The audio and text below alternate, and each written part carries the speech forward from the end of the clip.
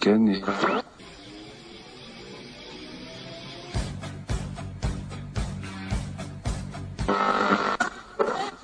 Ce qu'il fallait.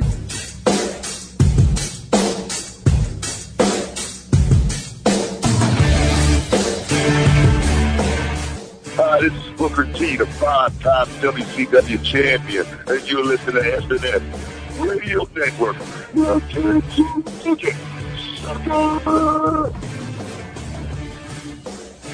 Yo, monkeys, it's me, DDP, the king of bada bing, the master of the diamond cutter, the three-time world champion. And you, monkey, you're listening on the SNS Network. Stay tuned or you will feel bad. Big Daddy Cool Diesel / Kevin Nash. You're listening on the SNS Radio Network. Hey, this is Olympic gold medalist Kurt Angle from TNA, and you're listening on the SNS Radio Network. Oh, it's real. It's damn real. This is Heartbreak Kid Shawn Michaels, Mr. Hall of Fame 2011, and you are listening on SNS Radio Network. See ya, and I wouldn't want to be here. Hey, you listen on the SNS Network, and that's the bottom line, because Stone Cold said so.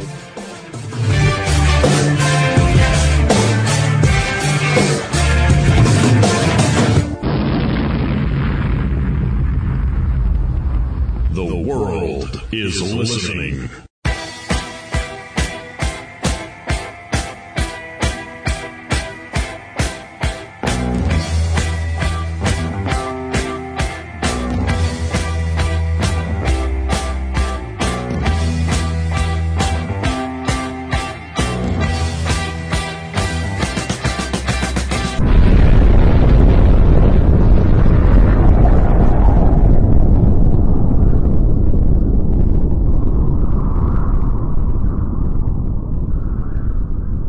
Welcome to the Whole Indy Show.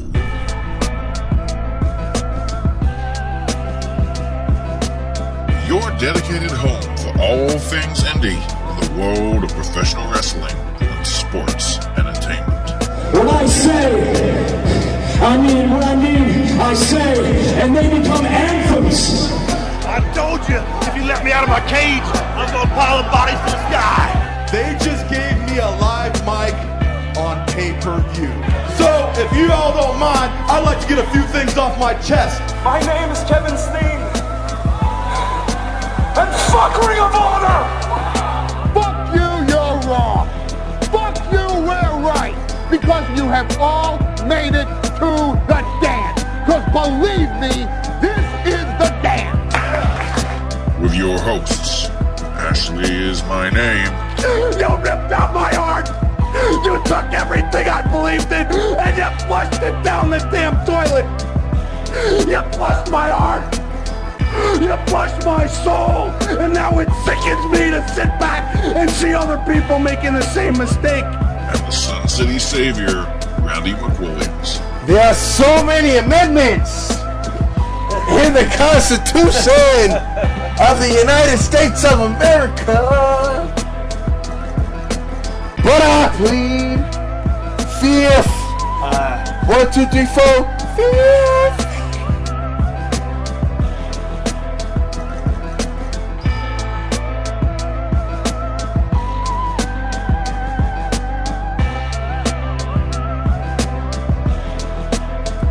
Welcome once again to the Whole Indy Show, right here on the SNS Radio Network. This is Ashley calling. Well, no, I'm not really calling, I'm just speaking. But joining me, I don't know whether he wants to call or something else, is my co-host, Mr. Randy McWilliams. What do you want to do? Are you calling? I guess I'm calling. Well, we'll go with that then, since that's the first option presented. We're all calling. We're all calling. We're not balling. MVP, don't take us up on that. But Anyway, quickly jump into. Well, I think first one we'll mention is the passing of Mike Graham. Yeah, that's a very sad thing to talk about in a bit of dark news that we had this week in wrestling. Yes, certainly, because it wasn't a brilliant week, because I think it was 24 hours before that we found out that one of the, I don't know if he wasn't one of the mainstays of CZW, but certainly he got most of his notoriety from CZW, I'd have thought. And that was Brain Damage. Yeah, Brain Damage was a big mainstay in CZW for a decent amount of time. Like, when I first started watching CZW, I remember seeing Brain Damage there back in about 2010, late 2010. And he had been there for a while. He had been there since, I believe, 2005. And had won the Iron Man Championship twice, which championship they don't have anymore. The Ultraviolent Underground Championship 2 times, which is essentially their hardcore title, which, yeah, sounds weird for an ultraviolent company like CZW. That's like the equivalent of what it was, kind of the hardcore title, or the matches that would specifically be ultraviolent, which would make a bit more sense later on, kind of now, because those would be the times when they would do it, which isn't all the time, even though anyway it wasn't all the time either way, but oh well. And also he won a Tournament of Death, the Fast Forward, to win back the Iron Man Championship, which was a special Tournament of Death they had back in, I believe, 2008. It's either 08 or 07. I believe it's 08, yeah. And he had been a part of Cult Fiction, and they had a big storyline back in throughout 2010, the Cult Fiction, which was, at the time, it was Brain Damage. Lucky 13 would end up joining them. He was originally just Lucky, and then he became 13 with the T and then the Hurt and then Ian at the end, and then the Hurt in capital letters. And J.C. Bailey was also in the group before he passed away. And who else? And Masada was also in the group. Current CZW World Champ. Mm-hmm. Yep. And then J.C. Bailey passed away 2 years ago. And Eddie Kingston, and they were against the Suicide Kings, who was Danny Havoc, Eddie Kingston, Drake Younger, and I'm drawing a blank right now. That's Scotty Vortex. And so then J.C. Bailey died. I think just before that, Eddie Kingston quit. And he was the tag team champions at the time with Drake Younger. And then Drake Younger ended up turning on Suicide Kings. And then Devin Moore took... I think he took over Eddie Kingston's place. And then Drake Younger turned on him. And then he was on the Cult Fiction team in the Cage of Death. But he wasn't a part of Cult Fiction. And Dysfunction ended up replacing Drake Younger. And then CZW ended up winning that one. And then he would make his last appearance at... and his last wrestling match, too, sadly, back at Cerebral last year in a victory against Matt Tremont as part of Matt Tremont's deathmatch trot at the time. Yeah, I'm just having a quick look through. Which was also, sorry to cut you out there, which was also the main event of that show, too. Pretty interesting match if you like the ultraviolent stuff. Just looking through some of the matches that he's had over his career. The Tournament of Death 4 that he was in. He took on Beef Wellington in the 2 out of 3 falls first round, but then got knocked out in the semi-final with the Fans Bring the Weapons match against Necro Butcher. Yeah. Interesting couple of names here for the NWA Midwest Tag Team title in a 6-team scramble in IWA Mid-South. It was the Black and the Brave, which is Tyler Black, who is Seth Rollins, I believe, and now in yes. They retained their titles. Brain Damage was in it, but also 2 other now WWE names, Chris Hero and Claudio Castagnoli, a.k.a. the King. Well, at the time, the Kings of Wrestling. Cesaro and Cassius Ohno. Yeah. And Necro Butcher was in that as well, and Having a quick look through as well. Well, some other things as well is he is very known, if you did see his deathmatch style, for some of the stiffest punches ever. Like, there's a video I remember watching after he had died, too. It was him and Necro Butcher, and if you've seen Necro Butcher matches, you know how he's stiff, too. I think he pretty much beat Necro at Necro's game, where they just sit down and just do the punches. Because Brain Damage was known for that very hard-hitting wrestler at that level on deathmatch, and he also was in Chikara of all places too, teaming up with at their King of Trios 2009, teaming up with Necro Butcher and Toby Klein as the Deathmatch Kings, losing to the eventual winners in the first round, Team Fist. And then Brain Damage had a kind of rather infamous, not really an infamous moment, but a rather interesting moment when he called Fist douchebags. And you know how Chikara has the PG image, the fans reminding him of that. And him kind of questioning, why can't he say douchebags? That is actually pretty cool. Let's have a quick look. We've also got, he was in IWA East Coast, where he was in a cheese grater on a pole match. You gotta love that. Tournament of Death 5, he got to the final, but missed out there with the fans bring the weapons like tube ropes. So... About 3 stipulations there. In a way, he's kind of like an ultraviolet Roderick Strong, and where Roderick Strong would always end up, never really won a lot of tournaments, but always was in the finals, or was always picked to go really far. Yeah, IWA Mid-South got the tag titles. That was his first title. Then, roughly a year later, he got the Ultraviolet Underground title from Drake Younger in a barbed wire ropes, pane of glass, barbed wire board. It's confusing. Yeah, a lot of weapons were involved in that title change. Yeah, Tournament of Death 6. The month after that, lost to the guy he beat for the title the month before, Drake Younger, and which is an interesting little angle to go there. Yeah. Just have a quick look. Was one I noticed as well, which was an interesting name because it also regards something in the news this week, and that's Sami Callihan. Mm-hmm. Had a good set of matches with him, and yeah, before I get to Sami, because that was the last title by the looks of it that he held. Brain Damage, and Sami took it off him, the Iron Man title, at the 10th anniversary show. In 2009. Yeah. But yeah, both me and Randy and both, thoughts and prayers go out to Brain Damage's family at this time. Yeah, it's very sad to hear what did happen, especially when you hear about all the things saying that he was one of the nicest guys, regardless of he was ultraviolet and how he lived his lifestyle. Regardless of the reputation.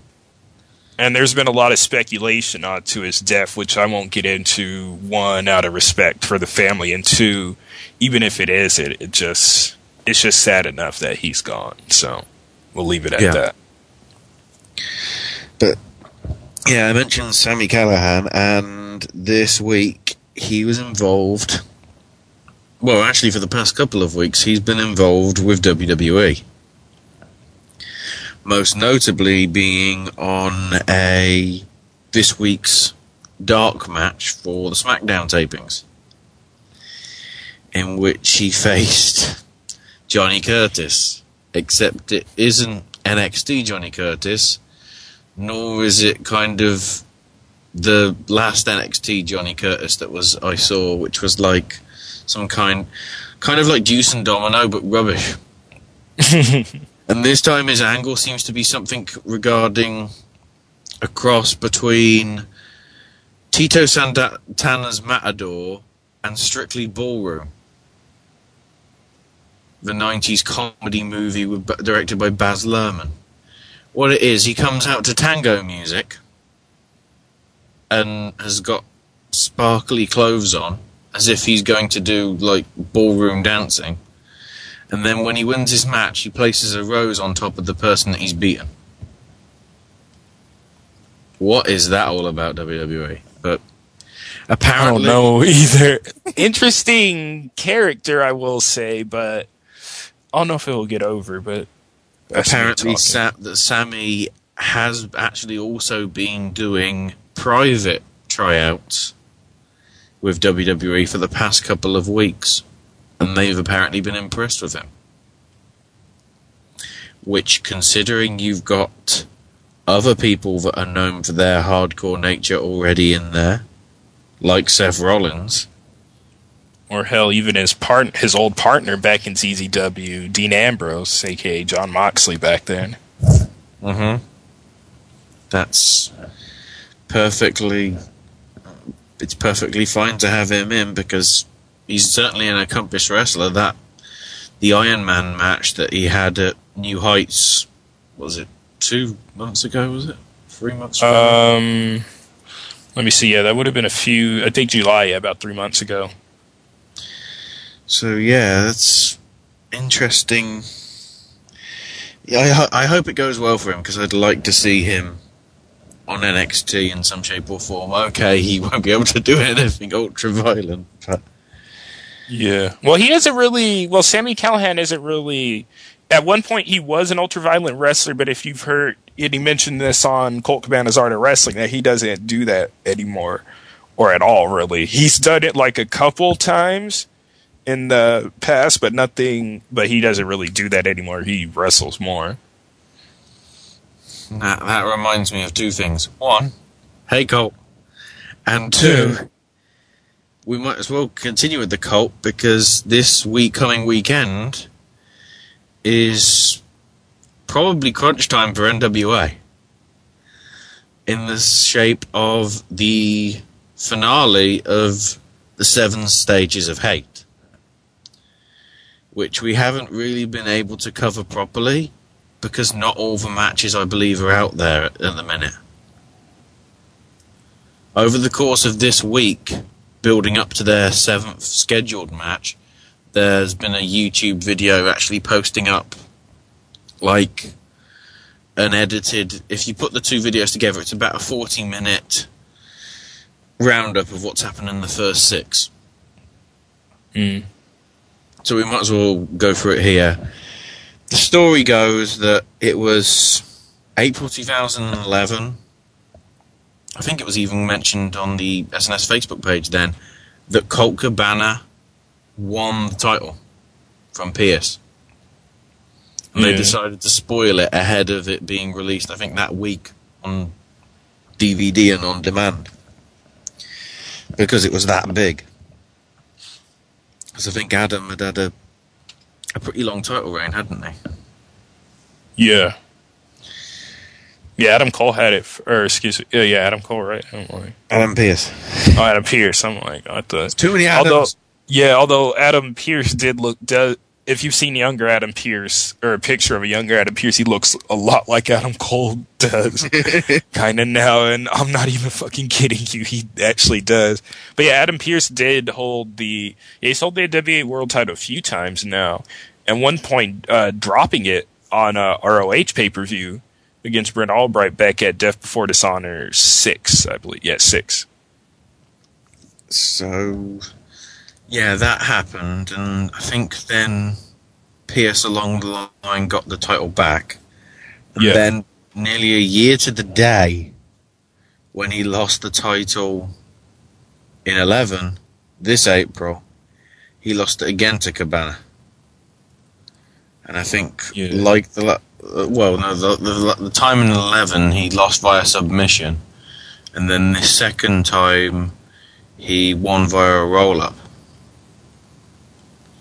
But it was like a seated roll-up, like Rey Mysterio does when he holds the legs down. Yeah. That style finish. And let's just say Adam was not happy with this result and started getting depressed. And put together this crazy idea of, I want 7 Stages of Hate. I guess 3 Stages of Hell isn't good enough. It's now 7 Stages of Hate. But this has pretty much gone for every month since April. So May, June, July, August. So yeah, Every month from May to October, there's been a match. Mm-hmm. We started off with a first blood match, which Cabana won. Then we had... And actually, if you want to see that match is up on NWA Hollywood's YouTube channel. No, now no longer NWA Hollywood Championship Wrestling from Hollywood. But it's that account has still got the same name, so that promotion from Hollywood that you can see L Train at shows on. Yeah, you can actually see L Train on there. Look for him if you do watch him in a Punch Out shirt. He's actually there when Cabana won the title. I remember he was telling me that. He needs a sign that says Crowley, then we'll recognise him. Because I know L Train listens, so hi L Train. It looks like the British fans got mentioned, or at least Taz's mention of them was included on the most recent Botchamania. Crowley signed bit on Botchamania. Oh, that was going to be one of the stories. Crowley made it on ego again. Apparently, his life is now complete. Now he can go to WrestleMania and get on Botchamania that way. Yeah, he's been having a pretty good week so far in wrestling-wise. Was at Impact, Bound for Glory. He got a certain game that came out that apparently wasn't supposed to say, but oh well, he got it either way. No, he can say that he's got the game because it's a party thing. It's just up until the game's released next week, he can't talk about her.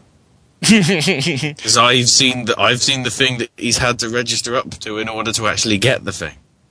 And if he does, it could be like the Halo 4 situation. Permaban. IP ban.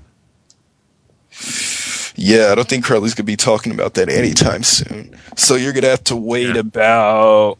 Well, actually, I shouldn't say how many times you're going to have to wait about because it's a podcast, so let's not worry about the calendar. But, getting back to 7 Stages of Hell, the second one was a Boston Street fight, which Cabana won, so 2-0. Then the third was an I Quit, which was very interesting from what I've seen in the highlights, which eventually Cabana won that one as well. So it looked like it's going to be clean sweep. But then the tide turned, match 4, the 2 out of 3 falls. The first fall actually went to both guys because their shoulders were on the mat. So actually it was a 2-fall match. Which I think thanks to Brass Knucks, Adam Pearce, #heel or whatever you want to call it, walked out as the new champion, but also 3-1 in the series, so making his way back. Then there was a dog collar match, which was brutal, in Boston, and he won that and retained the title, so 3-2. And then last month was the Texas Death Match, which is most notorious because at the end, he set Cabana on fire. And don't worry, he didn't properly set him on fire. It was the old... I call it the Undertaker Mankind trick. With the soaked piece of tissue paper. Which was set on fire, so it looks huge. Whereas actually, it's only a mild kind of flame. It's not... Flash paper. Well, it's like the lighter fluid on the table. Yeah. After 10 seconds, the flames just go, there's no fuel here, screw it, I'm going out. But because of that, Cabana couldn't answer the 10 count, so Pierce retains, and it's 3-3. The final match is set to be a steel cage match in Melbourne, Australia. But this week the news came through that apparently the NWA officials, appalled by the actions of Pierce, have called it off. Somehow I think this is just hype and promotion, so this weekend it will be happening. So I guess in some variation of picks, Randy, who's going over? I think it's Cabana. There's been talk about how Pierce is retiring because earlier, I believe last year or so, he had a neck surgery and they didn't know for sure whether he was going to come back or not, or he was debating on whether to retire. And then he had the whole last ride thing, which is now his finisher, the lariat he uses. But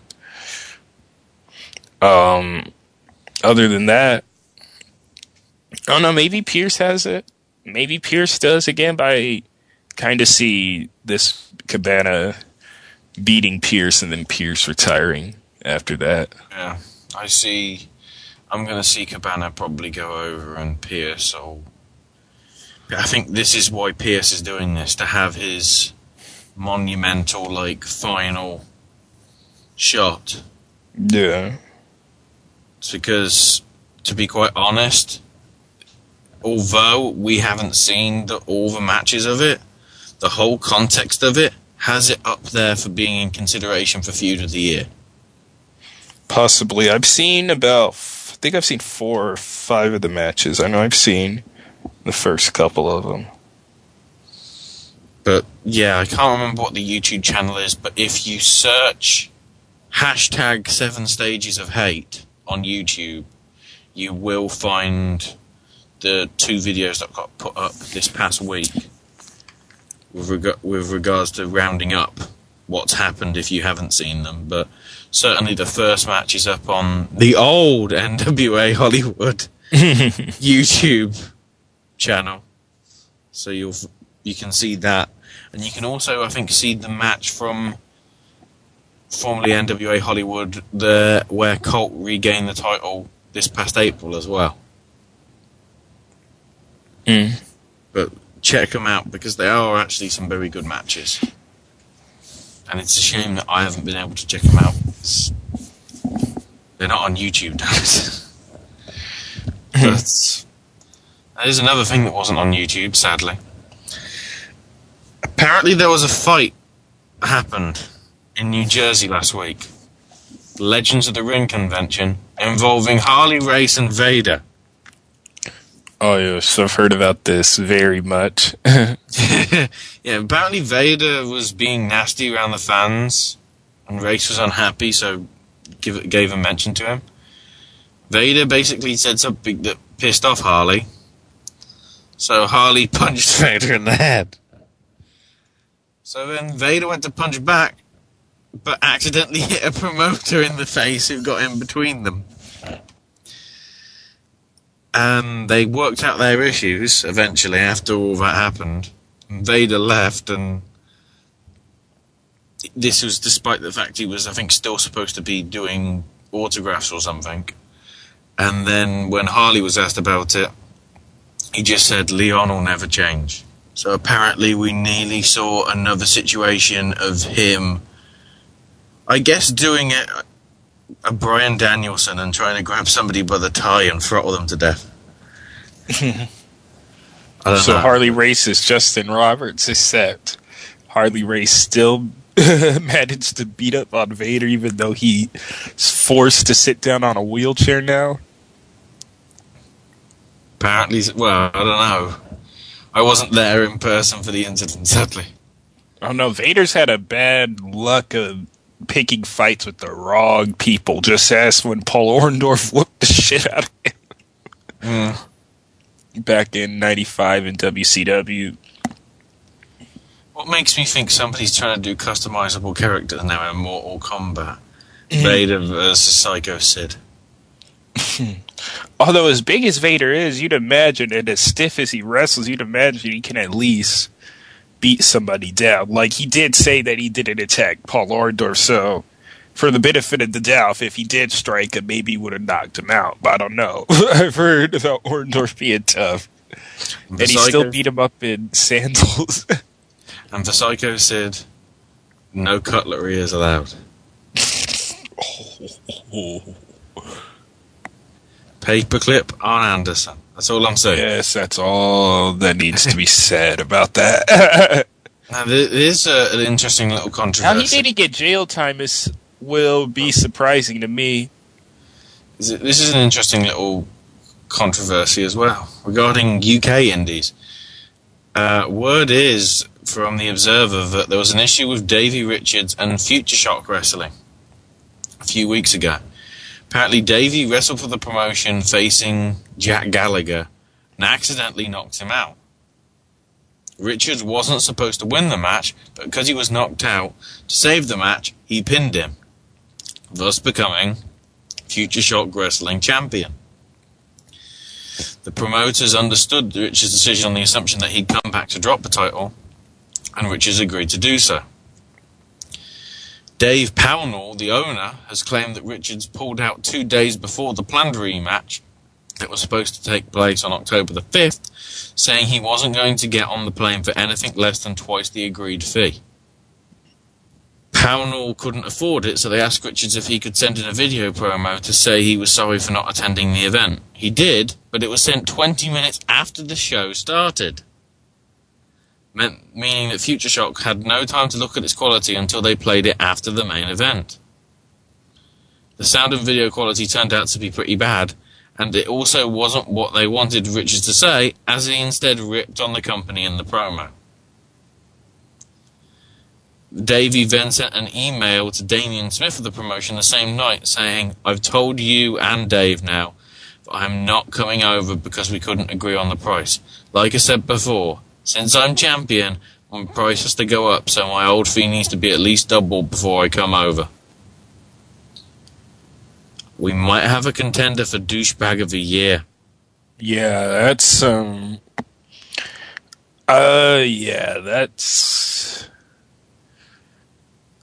it's speechless as I'm starting to sound with this. It's like, this isn't the first time is what makes it worse. And you look at the whole incident that happened in Iowa over a couple months back with the whole Team Bandit thing that went down at $350 and stuff like that. And then now he's asking for double to be champ when he wasn't supposed to be champ in the first place.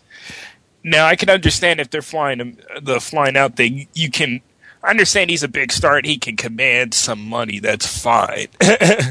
Like, I understand you're trying to get paid or whatever. That's fine with me if you're getting your pay. But when it's at the expense of him and then they try to cover it up, the fact that you won't make the show, and then you go on to shit on him in the promo sense saying you can't make it there, like, he really doesn't give a fuck. He truly doesn't. Like, what the fuck is going on here? Wasn't that thing where he and a few other guys screwed the promotion over? I don't know if it was the UK. I think it was one of the US indies, wasn't it? The Iowa one. And even with that, even you look at like Kyle O'Reilly, who, even though he was involved in the incident, he's the only one that's really shown sorrow for it. And then Kozina is whatever. I can really care less about Kozina. Not that there was the whole thing with Ryan Kidd and all that. And then it's just, this has not been looking good for Davey Richards at all. From what was a decent start to this year is gone. Even though wrestling-wise, he's still performing at a high rate. It's just a lot of personal issues starting to come up again, or controversy that he's yet again a part of with. And it's sad that like almost every major promotion in some way, or even like smaller indies have had trouble. And that's not necessarily that all of them have to an extent, but like PWG, he's no-showed shows a few times before.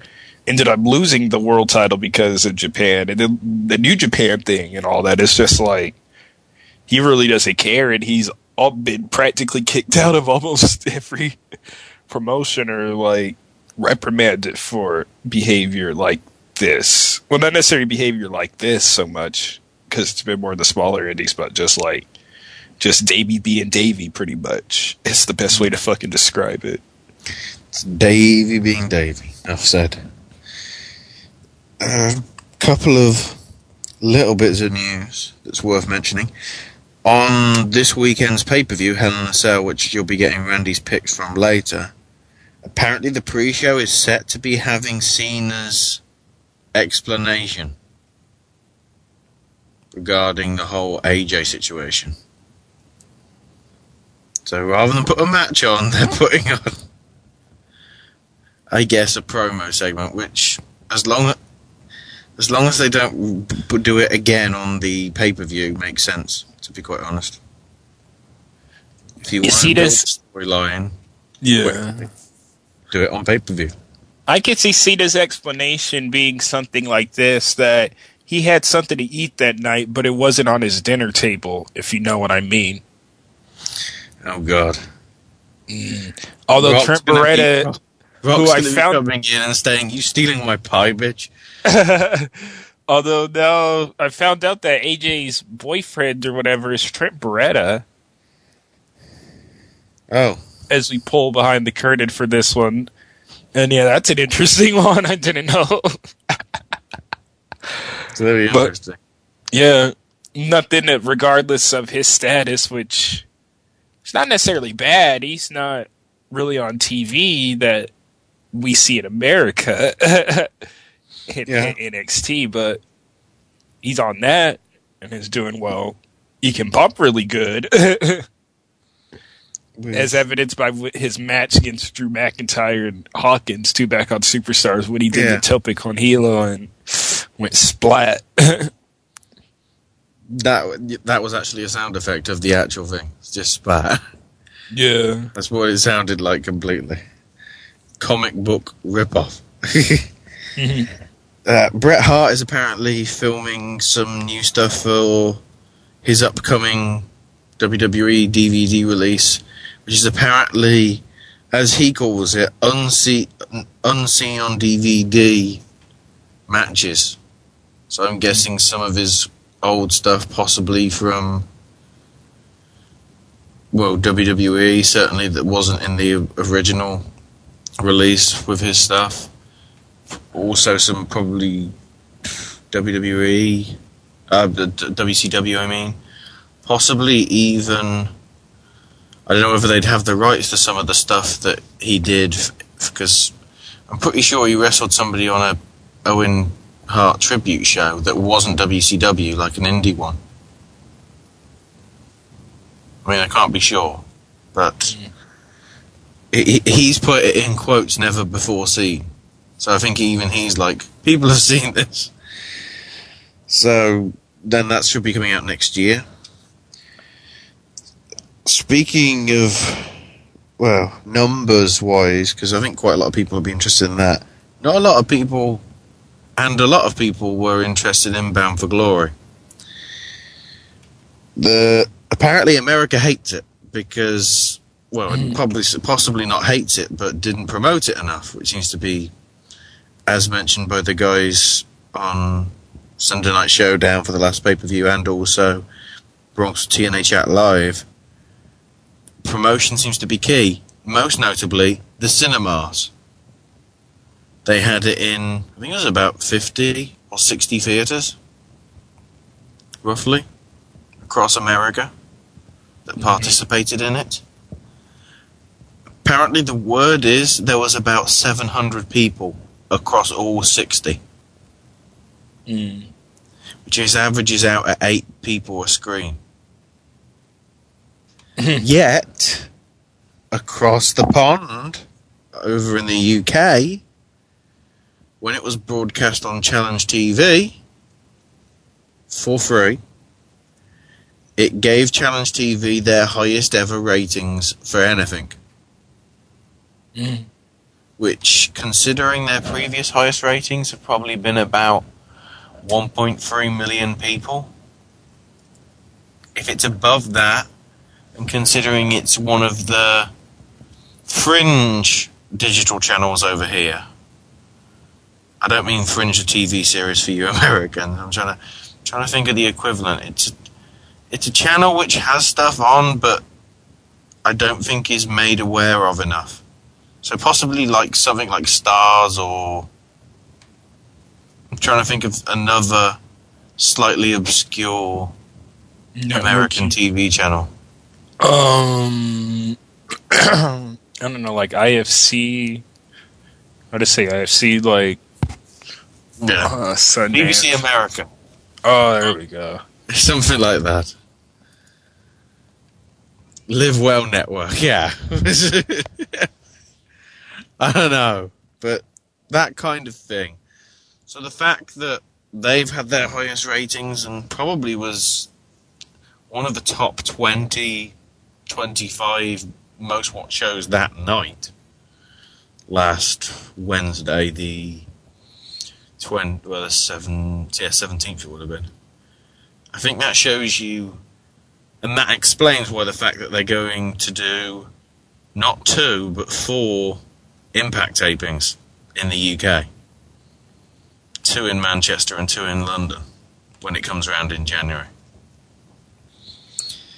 Because, as I've said before, it's the fans make it.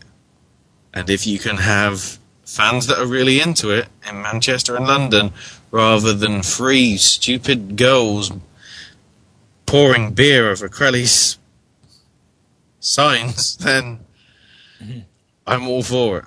Especially if Crowley's signs get more beer on them at the UK tapings. But, yeah, what's your take on the differing fortunes across the pond for both countries, Randy? Well, it's literally and figuratively a tale of two worlds there for TNA, as across the pond. Well, here on the west side of the Atlantic, here in America, TNA not really. I should have said not necessarily a big deal, because it is in a way for wrestling fans, but it hasn't really made necessarily the mainstream impact that TNA does. And I don't know necessarily if TNA is as big or on par with WWE in the UK. I'm not necessarily sure on that for sure, but I have seen that the British fans do like TNA. They still like WWE too, but there's a market there for TNA in the UK, which is something that they should definitely try to capitalize on and have been, especially when you have with them having the reality show with the Blossom Twins, Rockstar Spud, and Marty Scurll. So I've got some hopes for that, but I'm not overly huge for it. What I think they need to do is something like Ring Card King, and just have it based out of the UK. Yeah, that could be interesting. And have it be a UK exclusive. Especially because they have signed a lot of UK talent before that sometimes doesn't necessarily get used. One big example being Mark Haskins. Well, no, he's apparently got released. Oh, yeah, I forgot about that. He did get released. But you could have some of the, like Grinker King, you could just have some of the talent that isn't in WWE anymore. Or whatever you want to do. Or even have some of the guys from OVW go over there. Or the British talent you have there. There's still, I'd imagine, a decent market to find. Douglas hasn't done a lot. Rob Terry Rob Terry might do something, but probably Robbie E will be there, and then people will just go, yeah. Mm-hmm. You're like Zack Ryder, except you're even worse now, because he's a jobber. Mm-hmm. Maybe they should have a Geordie Shore representative to make fun of that. Have their own little slice of, well, I can't really say Americana, I don't know, Briticana. Britpop. After Jesse came out, no. I don't even know why I just said Britpop. just have play. Excuse me, just have him play a bunch of Britpop. I don't know, Oasis all over, and happier times for the Gallagher brothers. But when were they ever happy? That's a good point. They never were. And finally, because we have got an email in, but I think due to stuff we're talking about in segment 2, we will leave it till possibly for segment 3. WWE has got a very hectic December. As mentioned on WNL, you've already got the fact that USA is going to be showing 3 consecutive nights with live Raw, live SmackDown, and then tribute to the troops. Well, as it turns out, it's going to be even more hectic, because the schedule for taping then is the 16th of December is TLC, the 17th is the live Raw, which is on USA, the 18th, as well as being the live SmackDown, it's also going to be the taping for the Christmas Eve edition of Raw. December 19th, when Tribute to the Troops is aired, SmackDown is going to be taped for the following 2 weeks after Christmas. So it would be 28th and I guess the first one in January. Yeah. Possibly. Probably gives them their time off on the holidays that they get. Yeah. Well, the sounds of it, they are going to be working New Year's Eve, possibly, for Raw. I would say it's their season finale,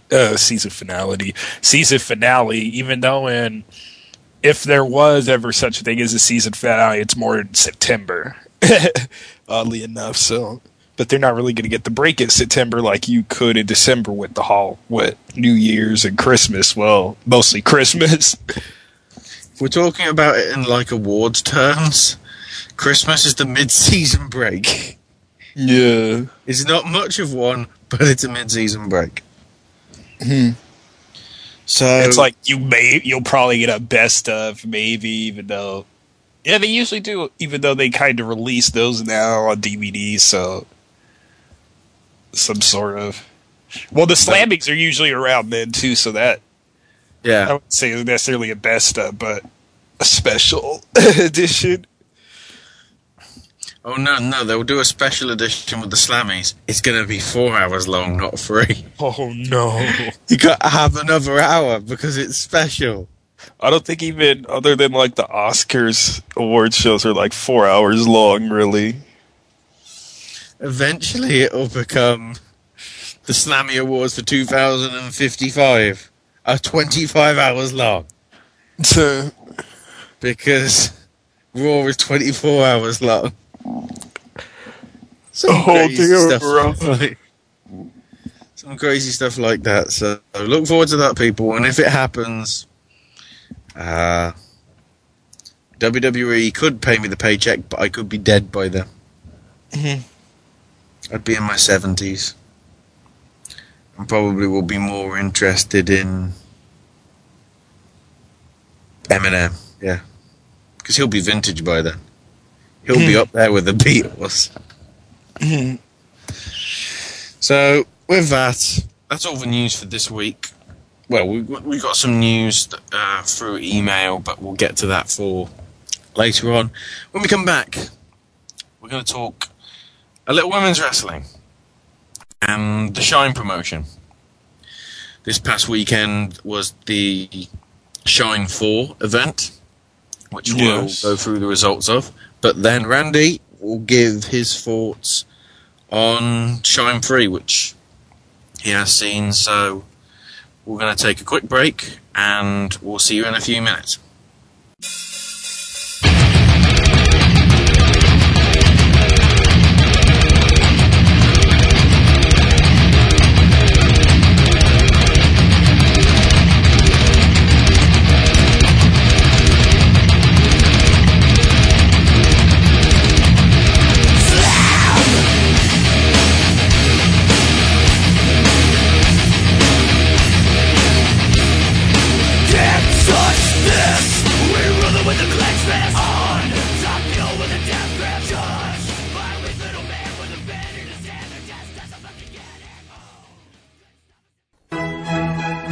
The following is a public service announcement from Wrestling News Live. Reasons not to marry a porn star. Did you hear the news that Tito Ortiz was arrested for domestically abusing his girlfriend, Jenna Jameson? Well, he probably tried to fuck her, and it was like throwing a hot dog down a hallway, and he just said, "What the fuck? Where have you been?" Slap! That reminds me of the quote from Triple H a couple years back when he said, even a 747 looks small flying in the Grand Canyon. I mean, how could you, in all honesty, be a person not in the porn industry married to a porn star and be okay with it? You know what? I'd have a serious problem with that. I mean, let's say she's got an early shoot. She gets up, she washes her pussy and goes to work. Then you wake up, and while you're eating pancakes, she's fucking somebody else. While you walk to the mailbox to get the mail, she's fucking somebody else. When you come inside and turn on the TV and have a cup of tea, she's fucking somebody else. Then she's having lunch while you're taking a nap in your lazy boy. She comes back from lunch and punches in and starts fucking somebody else. Then she comes home, you tell the bitch that you want dinner, she makes you something in the microwave and goes to bed, and you're jacking off because she spent all day fucking somebody else. You're having tea, she's getting teabagged. Oh, I love this show. This has been a public service announcement brought to you by the good folks at Wrestling News Live. Let's go to our ring announcer.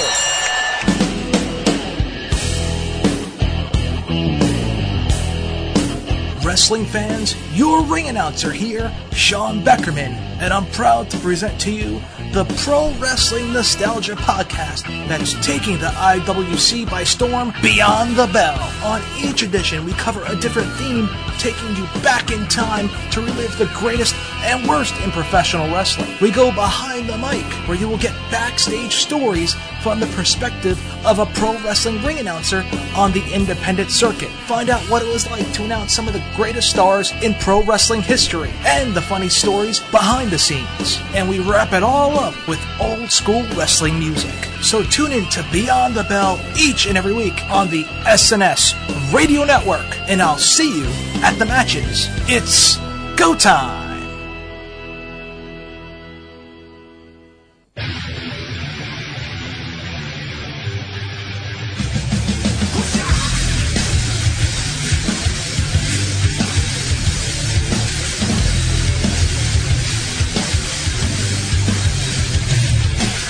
Hey guys, it's Mr. Money on the Mic, JJ, all caps Sexay of the SNS Radio Network. If you're looking for the latest news in professional wrestling and of course some of the best columns on the World Wide Web today, visit headlocks2headlines.com. That's headlocks, the number 2, headlines.com. It's the official news site of the SNS Radio Network. You should make it your official news site as well. Once again, www.headlocks2headlines.com.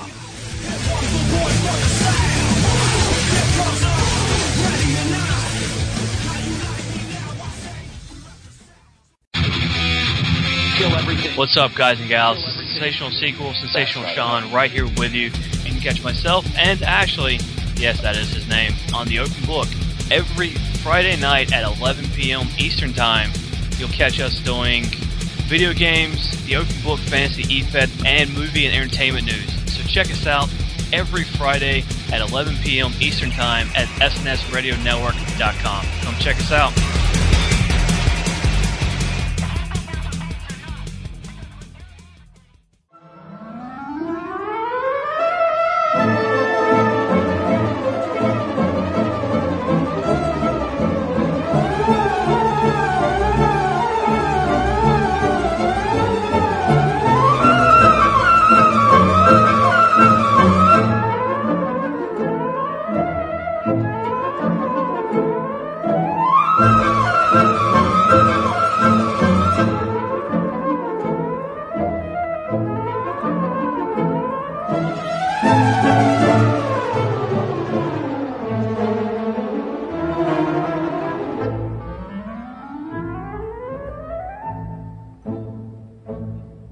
You're welcome.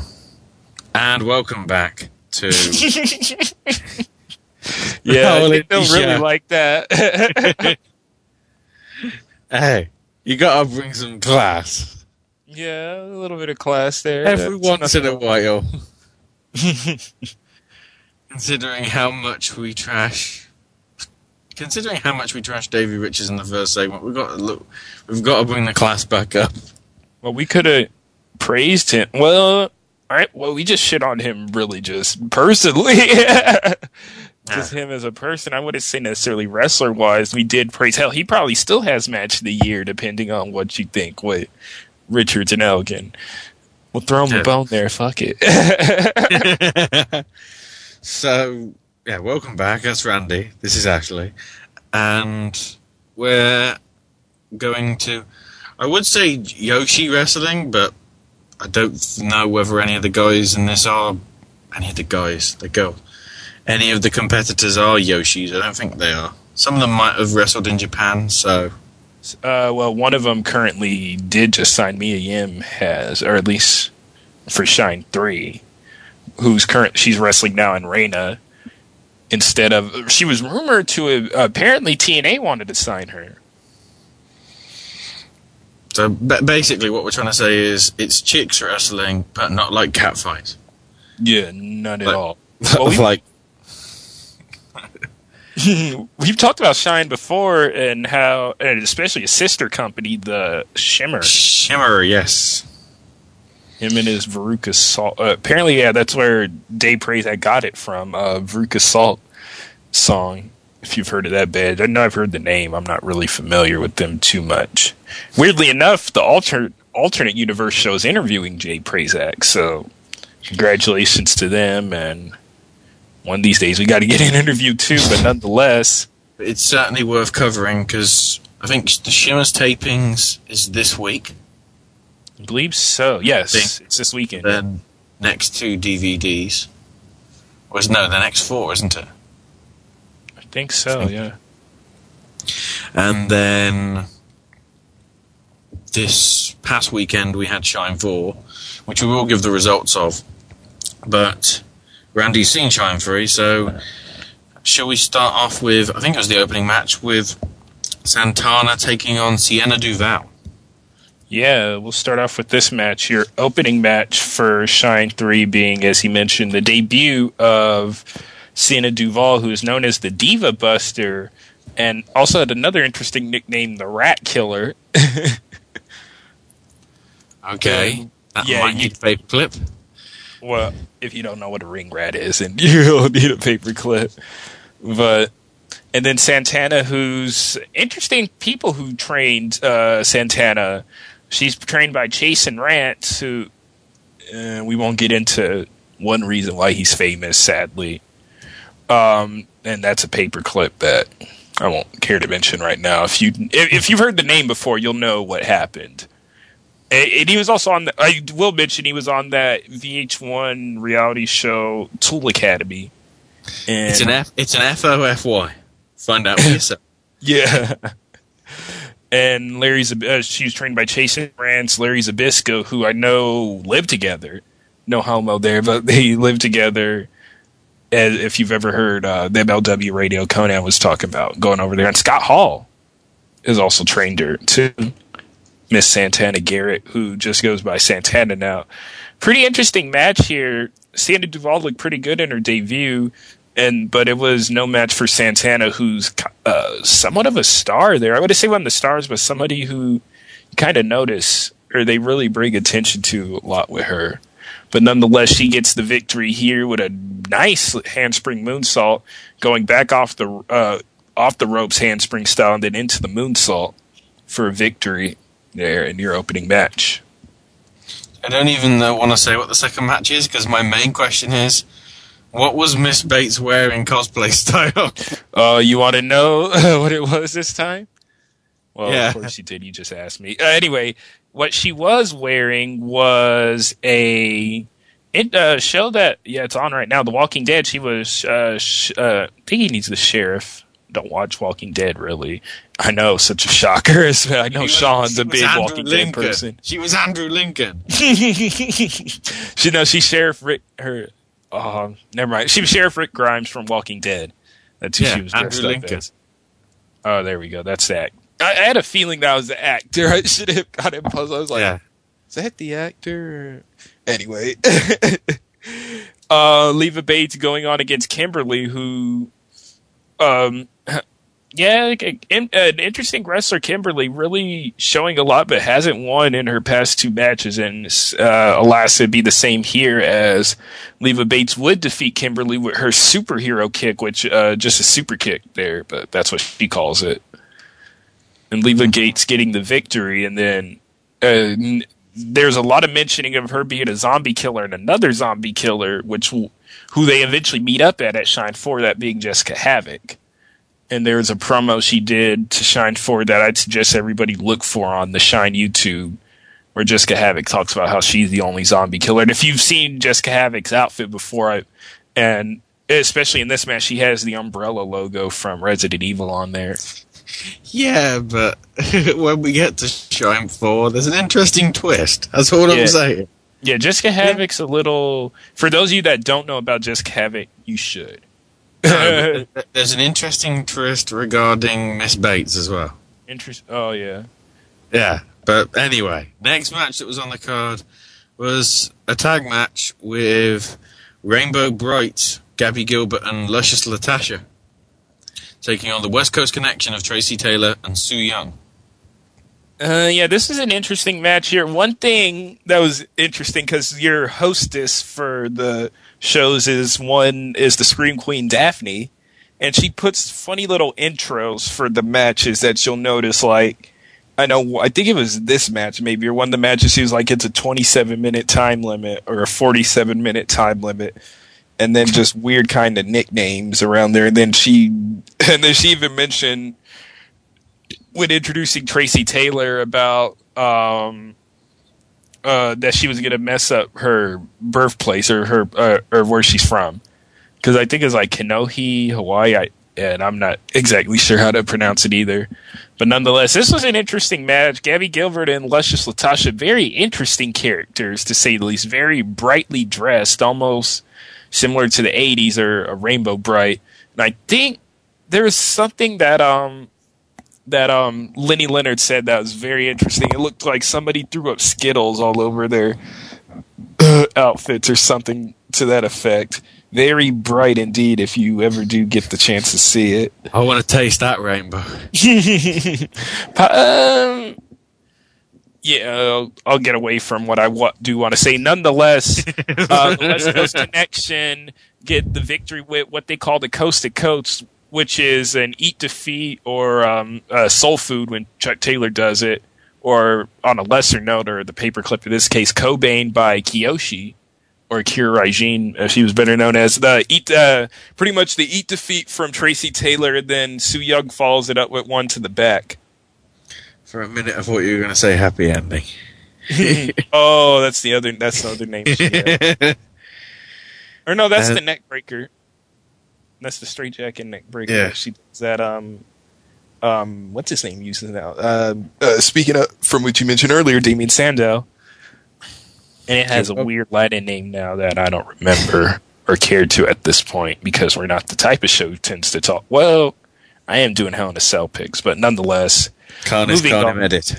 Yeah. Hashtag bully. Then this one doesn't have a result here, but it says it's tailor-made with Alison Kay and April Hunter taking on Greek Barbie. Yes, Greek Barbie taking on the Maiden Sin, who's been victorious in every match they've had since then. They had 2 tag matches over Shine 1 and Shine 2, victorious in that. And now this time April Hunter still wrestles too, but Taylor Made and Alison Kay in singles matches, Alison Kay having hers a little later, and then Taylor Made taking on the debuting Greek Barbie here. Greek Barbie, pretty interesting wrestler. She did pretty good against Taylor Made here. Pretty competitive match. And then the finish came when the referee was distracted. I forgot by what exactly. He was knocked out, and Taylor Made comes in, hits a Samoan drop on Greek Barbie. Or excuse me, Alison Kay comes in, hits a Samoan drop on Greek Barbie, and Taylor Made gets the pin, following the help of her tag partner. Okay. Then we had a little, I guess, Hall of Fame style ceremony, where Sabrina, Deanne Von Hoffman, Joyce Grable, is it? Or Grable? Yeah. Grable. I believe. And Leilani Kai were honoured. And I think this was interrupted. Yes, it was. Very similar to what happened at Shine 1 when Jazz was presented, I believe it was a Diva Dirt honor, interrupted by Mercedes Martinez, who yet again interrupts the legends here, and very disrespectful of Mercedes Martinez. Also ended up calling them old hags at one point, and getting them very pissed off, to say the least, which would lead into our next match, her against the returning Jamie Jamison, who lost to Rebby Sky back at Shine 1. And this was an interesting match here, as Jamison still got some moves in, but this is mostly Martinez for the match until Jazz made an appearance. And the interesting thing with that, if you remember from my review of Shine 2, Mercedes Martinez and Jazz had a very interesting match that wasn't a match. Well, it wasn't a match because it never started, because they were just brawling all over Ybor City, Florida at the Orpheum, which is where Shine 3 was also at too. So the storyline, Anyway, Mercedes Martinez and Jazz could not touch each other. They were almost a cooling off period they were given, and they explained how they had some independent contractor come in and say they should give them. They were fined, I think it was like $5,000 or something like that. It was $5,000, and they could not have any physical contact with each other at Shine 3. So Jazz just stood from the entrance, distracting Mercedes Martinez. Martinez going for the Fisherman Buster. Jamie Jamison counters it with a small package and gets the upset victory there. And interesting afterwards, with Jazz going to try to shake Jamie Jamison's head, but Jamison not shaking Jazz's hand as a result, which was kind of interesting because I remember she wrestled heel against Rebby Sky, even though in this one she was more babyface, or the default face, since Mercedes Martinez is essentially the number one heel there, or at least one of the top ones. It'd be her, Havoc, and Saraya Knight would easily, or Rain also could be a contender. Those are like your top heels there right now. But nonetheless, heels. Yeah. Oh Next yeah, this was an interest. I'd say my match of the night here. This one, I really like this match. Jessica Havoc taking on Mia Yim. Yes, Mia Yim's last match. I think she had a match before then at Shine 2. Sorry if I forget off the bat, but Mia Yim's last match probably for now in Shine and possibly in the U.S. for a while, as I mentioned before, her signing with Reina in Japan, just meaning she's going full-time in Japan. It's very similar to what Hayley Hatred's been doing in Japan, who's had much success over in Japan. And Jessica Havoc and Mia Yim, this was very interesting. And Jessica Havoc, I mentioned her earlier as somebody you should know about, and she definitely is. I believe in the top 10 of the PWI Female 50. Arguably could have been, and I mentioned last week that I can argue for her being number one. To put the best way to describe her is she's essentially the female Kevin Steen. Yeah, and when her and WSU, her, Allison K, Sassy Steffi, the Midwest Militia is essentially scum. Yeah. That's like literally the best equivalent I could say for Jessica Havoc is just, for lack of a better word or term, a crazy bitch. And very psychotic, and this match went full on hard hitting. I remember at one point Mia Yim delivered a suplex and Havoc, I think, fell on her face or something. Mia Yim out for a minute. Mia Yim doing a moonsault to the outside onto Jessica Havoc. And then Mia Yim went for afterwards, she didn't get the pin, went for the Sky Yim, which is her corkscrew moonsault finisher. Jessica Havoc gets out of the way to hit her air raid crash finisher, which is now known as the Demon Drop, for the victory. Then afterwards, Jessica Havoc put Mia Yim in a cross arm breaker and then tried to beat her up, much like she beat up Rebby Sky back at Shine 2, who was not present at Shine 3 due to the attacks on her, but Mia Yim getting away in time. Just having a look in the list that got revealed, which we'll probably have a look through possibly next week. Havoc was number 5. There we go, number 5. There's some interesting names in that list, so we'll definitely talk about it next week. Next up, I guess, I wouldn't say co-main event. It was Allison Kay, and it was her singles match, tailor-made in her corner, and April Hunter. and she was taking on Christina Von Eerie. Yes, this stemming back from Shine 2 when Maiden Sin tagged up against Misery, which is Mischief and Christina Von Eerie. It's spelled MS and then Eerie, E-E-R-I-E. Very nice wordplay there on that tag team. That doesn't need a team name to be witty. Well, not that the team name helps either way.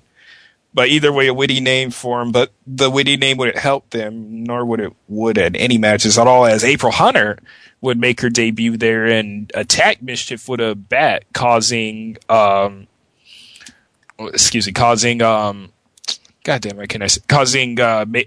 to lose the match to Maiden Sin. So we have this match here, Allison Kay and Christina Von Eerie. Pretty good match, I'd say. Wasn't too bad. But there's a scary moment in this match when Allison Kay went to the top to go for presumably an elbow drop. Christina Von Eerie met her back up from the top, and she went for what looked like a belly-to-belly superplex, but it didn't turn out that way, sadly, as Allison Kay landing almost on her head, practically, like her head and neck. She landed really nasty, and surprisingly did not break her neck or get injured at all after taking that suplex. And honestly, a move in the night, even though for scary reasons, but very, very scary moment there. And one moment when I saw it, I was like, holy shit.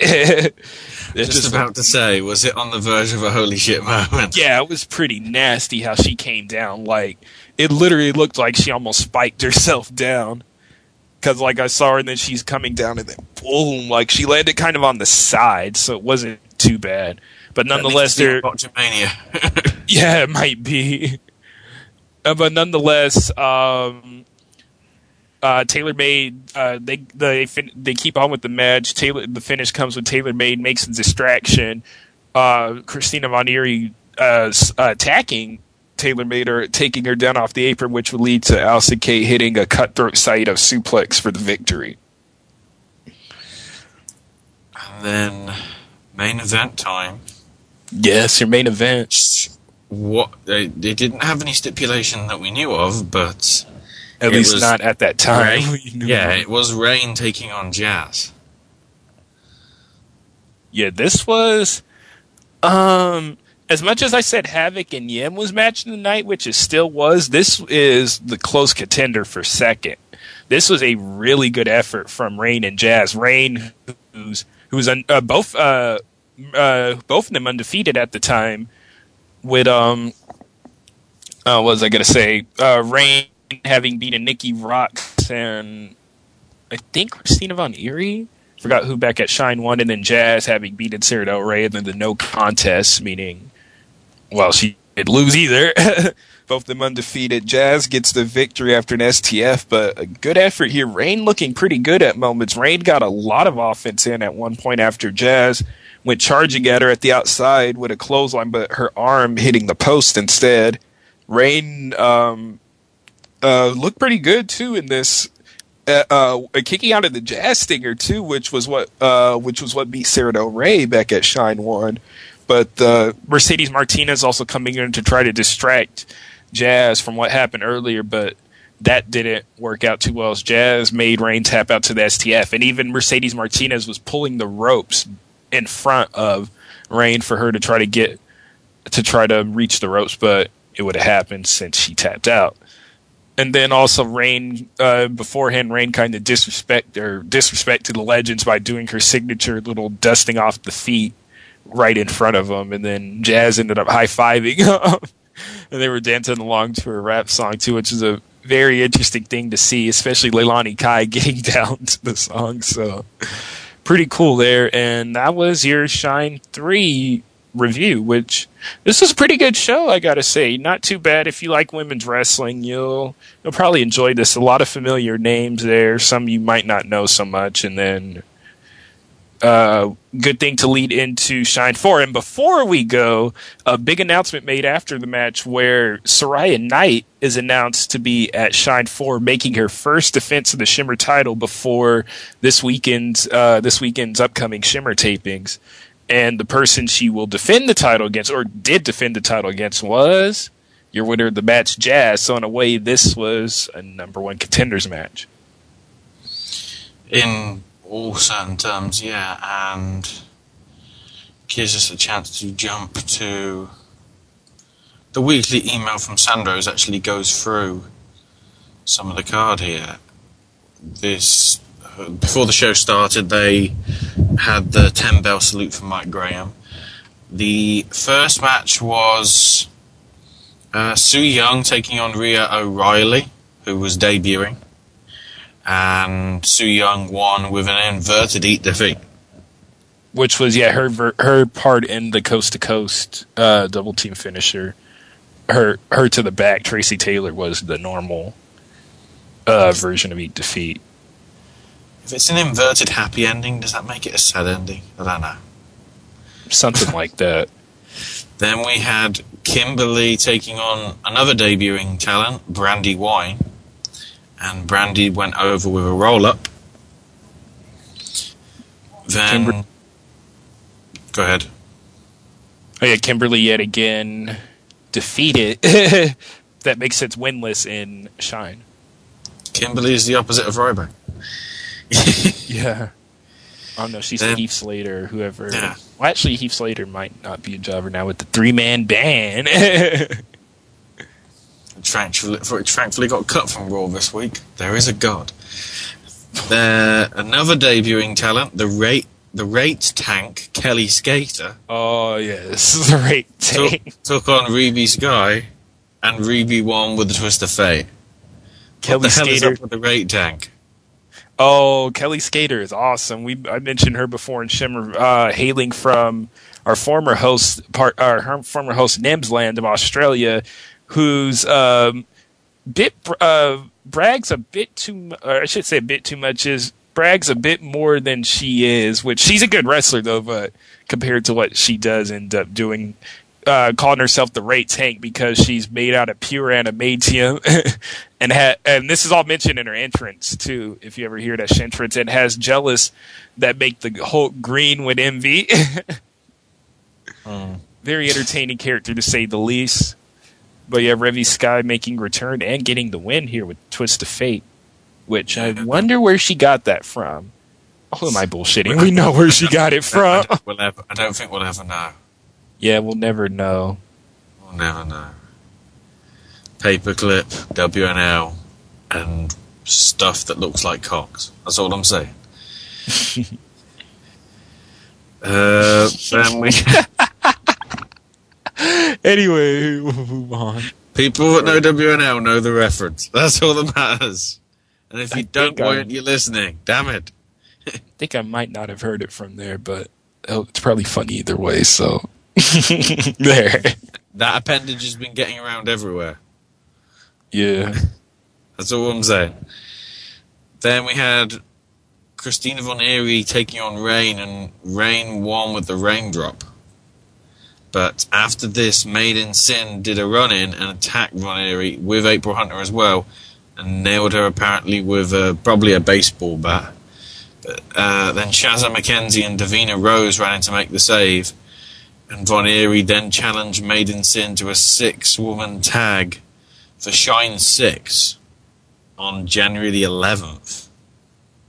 Already planning well ahead of time, 3 months in advance at that.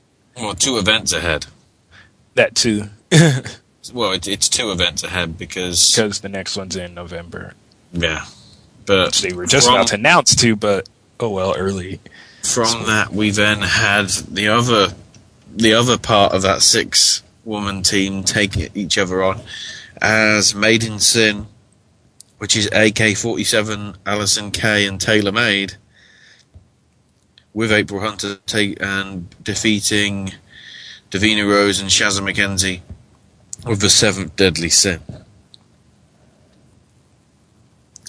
So it looks like Maiden Sin are on top. Yeah, they've yet to taste defeat in Shine. Which probably means they lose at Shine 6. Possibly. They announce, other than Shine 6 happening on January the 11th, Shine 5 will be November the 16th, so 3 days before my birthday. Only a couple of weeks away, actually. Yeah, actually not that long. When you think about it, it's coming up pretty close, and then 2 months off for Shine 6. And also very interesting, the next match on the card was Mercedes Martinez taking on Santana Garrett. And Mercedes got the win with the Fisherman's Buster. On paper, that looks very interesting. This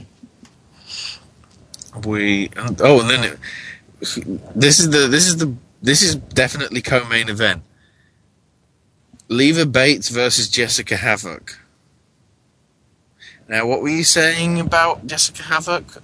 About being the zombie killer? Oh yeah, mentioning how she's a zombie killer. If you've ever seen, or like I mentioned on her pant, or she was wearing, she had an umbrella logo on her tights, or I forgot what she was wearing, the singlet outfit that she had on. He's on the boots that had the. And then, oddly enough, yes, I'm seeing it too. Leva Bates, her cosplay this time is Alice from Resident Evil. So it's the Umbrella Killer versus Zombie Killer. Yeah, it's Umbrella versus Alice. It's Wesker. Damn it. And it's Michelle Rodriguez's character. I can't think of her name. Havoc did get the win with the Demon Drop. And then went for a steel chair and went to attack Leva, but Reby Sky came in to make the save and attacked Havoc with a steel chair of her own, and then bulldogged Jessica onto both of the steel chairs. So by the looks of it, sadly she didn't use the Twist of Fate. Apparently she's only allowed to use it so many times a day.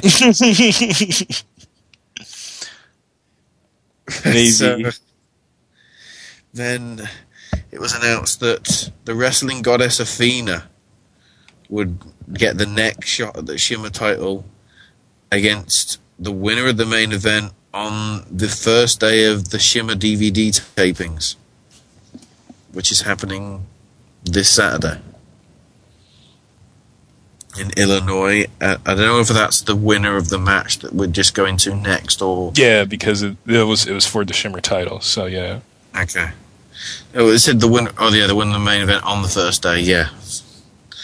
You got to read it properly, actually. God damn it. So yeah, the main event: Saraya Knight defending the title against Jazz, and this was very interesting because Jazz won the match. Or had the match won, should I say, after hitting the Jazz Stinger. But then Mercedes Martinez and Rain came to ringside, and while Mercedes distracted the referee, Rain came with a pair of brass knucks and knocked Jazz out and put Saraya Knight on top of Jazz for the pinfall. So as you can see, Mercedes and Jazz never touched each other. Yeah.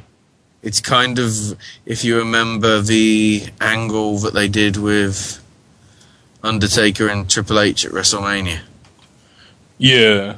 And then is it that can't where touch Triple H, or can't touch Stephanie, sorry, but Kane can. Oh yeah.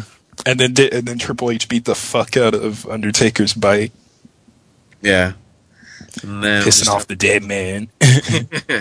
Just looking, the confirmed talents for the tapings this weekend are Saraya Knight, your Shimmer champion, your tag team champions, the Canadian Ninjas, Cheerleader Melissa, Mischief, Mercedes Martinez, Allison Danger, Leva Bates, Hiroyo Matsumoto, Ryu Miyazami, Kana, Tomoka Nakagawa, Athena, Christina Von Eri, Alison Kay, Yumi Oka, Kelly Skater, Shazza McKenzie, Rio O'Reilly, Davina Rose, Casey Spinelli. Oh yeah, I've heard of her, Casey Spinelli. Scott, Sassy Steffi, Melanie Cruz, Miss Natural, Taylor Made, Ayako Hamada, Su Young, and Santana Guerra. That's all that's listed so far. It's pretty stat car. For Shimmer, they got some good names there. Name value. So, yeah, that's the Shine run there. I think that's all the women's stuff that we need to cover for this week. Mm-hmm. So I think with that, we'll take our final break, and when we come back, some news from Sandro regarding some of the other indie stuff. There's certainly one that's definitely worth mentioning, but the problem is when this goes out, unless you're listening to us very early, you'll have missed your chance. But we'll get to that. And then we've got some picks to do for... Well, Randy's got some picks, and then we've both got picks regarding WWE and PWG upcoming shows. So with that, we will see you in a few minutes for the final part of Whole Indy Show on the SNS Radio Network.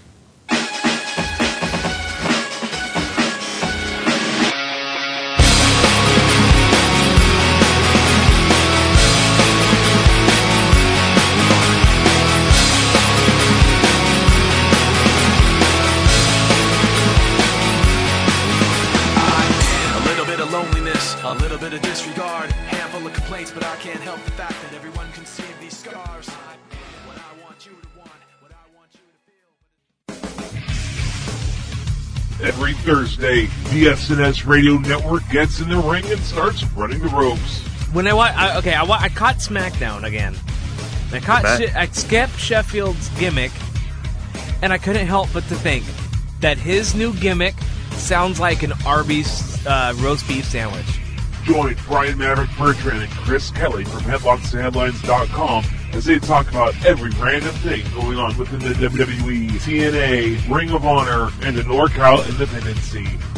Running the Ropes also features interviews with stars from the past. It's me, it's the D-O-double-G, the road dog Jesse James. Present. What's going on? This is Kazarian.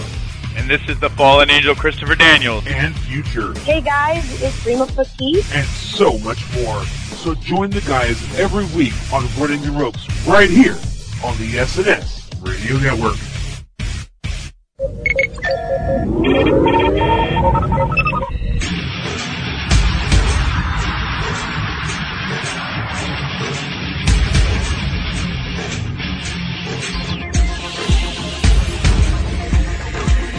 Hey, wrestling fans.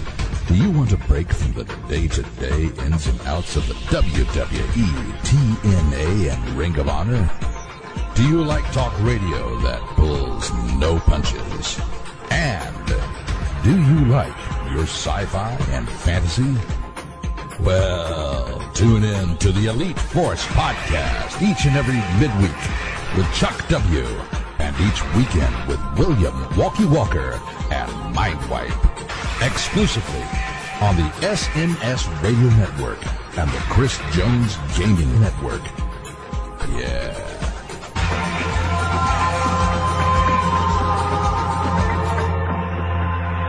This is going to be fun.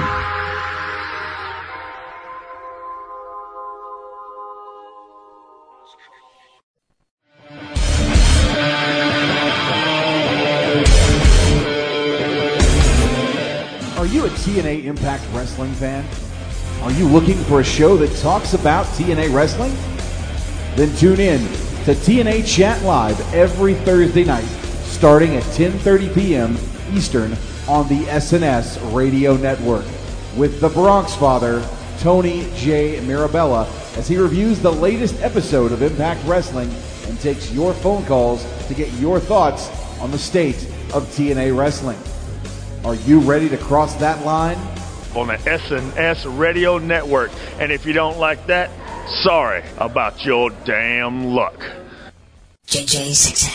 His charm is so contagious, vaccines have been created for it.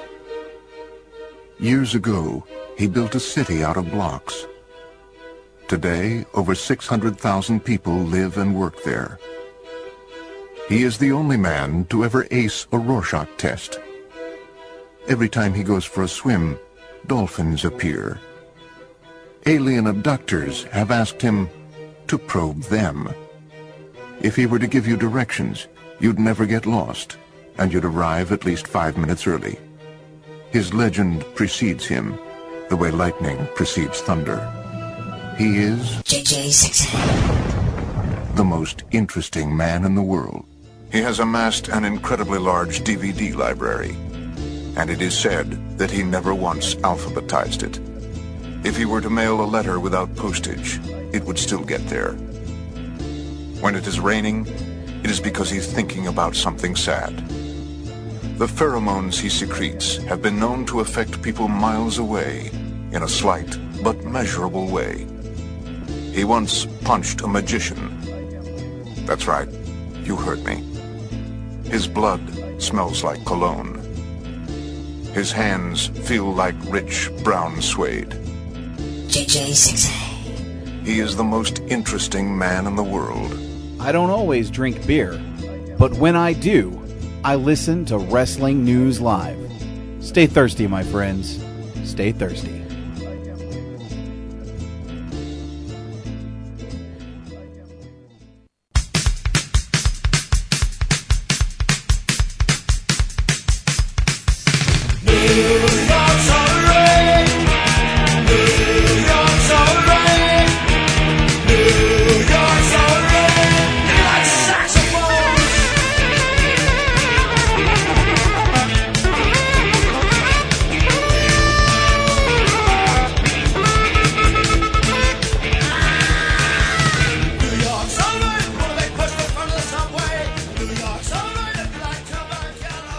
Welcome back to the final part of the Whole Indy Show with Randy and Ashley.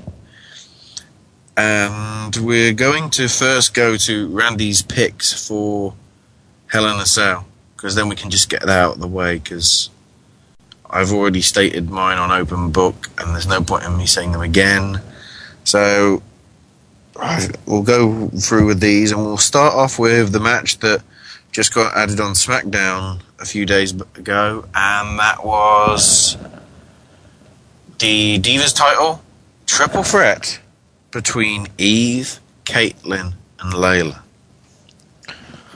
This is an interesting match here because, especially if you've watched the most recent Botchamania, I've heard reports over the past months, Caitlyn accidentally got herself into a storyline for the Divas. Not that she wasn't necessarily going to get one, but from all reports of saying it was going to be Layla and Eve, which it ended up being at Night of Champions due to a mysterious attacker who we now have found out is rumored to be Oksana. Or at least they said it was her. She said, yeah, Eve sent her the text message. Yeah. And all that. And we have that. And then they had the tag match and some tension between Layla and Caitlyn leading to their defeat. So I think that's going to boil over and lead to Eve retaining her Divas Championship. I just want to kill myself because Oksana's back. The fact that she wrestled on SmackDown, and I'm still going to be like, oh my god. You're going to be despondent for days. Come in, Sarah Del Rey, always forgiven. Or bring up Paige. Or Paige, or even blooming Karma. Or Michelle McCool. Or Michelle McCool. Somebody, damn it. Or Mae Young. Anyone of them is better than Oksana in the ring. Anyway, next up, the IC title match. Kofi Kingston defending against former champion The Miz. Yeah. Not to try to base my standings on reports, but I do feel this way also, at least not so much on the report-wise, but what the connotation this would lead to in the match, and that being that The Miz is set to elevate getting into the main event spot after this. So either way, regardless of that, even though I am bringing it up, I'd say Kofi anyway. I think Kofi gets yet another run with the Intercontinental title, and hopefully this will be his. when he ends up having to drop the title, the same thing that's rumored to be happening to Miz happens to him, and he finally elevates to a higher mid-card position, upper mid-card. Well, arguably that's kind of where he's at now, or a main event spot. Yeah. Then we've got the one-on-one match between Randy Orton and Alberto Del Rio. Yeah. This is an interesting one to me because Orton has actually tapped out to the cross arm breaker from Del Rio back on SmackDown not too long ago, and clean at that. But I don't know here. It seems like Del Rio's always in the middle of something, even though I think Orton still has. He might be feuding back with Barrett, so I'm going to say Del Rio here. Then the tag team title match with Team Hell No, Kane and Bryan, taking on Rhodes Scholars, Cody and Sandow. Yeah. Oh man, this one's gonna be very interesting in the fact that while Team Hell No is still dysfunctional, Team Rhodes, or I don't even want to say Team Form, Rhodes Scholars, especially them because I feel the team's not needed. Rhodes Scholars or Team Rhodes Scholars, I'll say it, is on the rise in the tag division.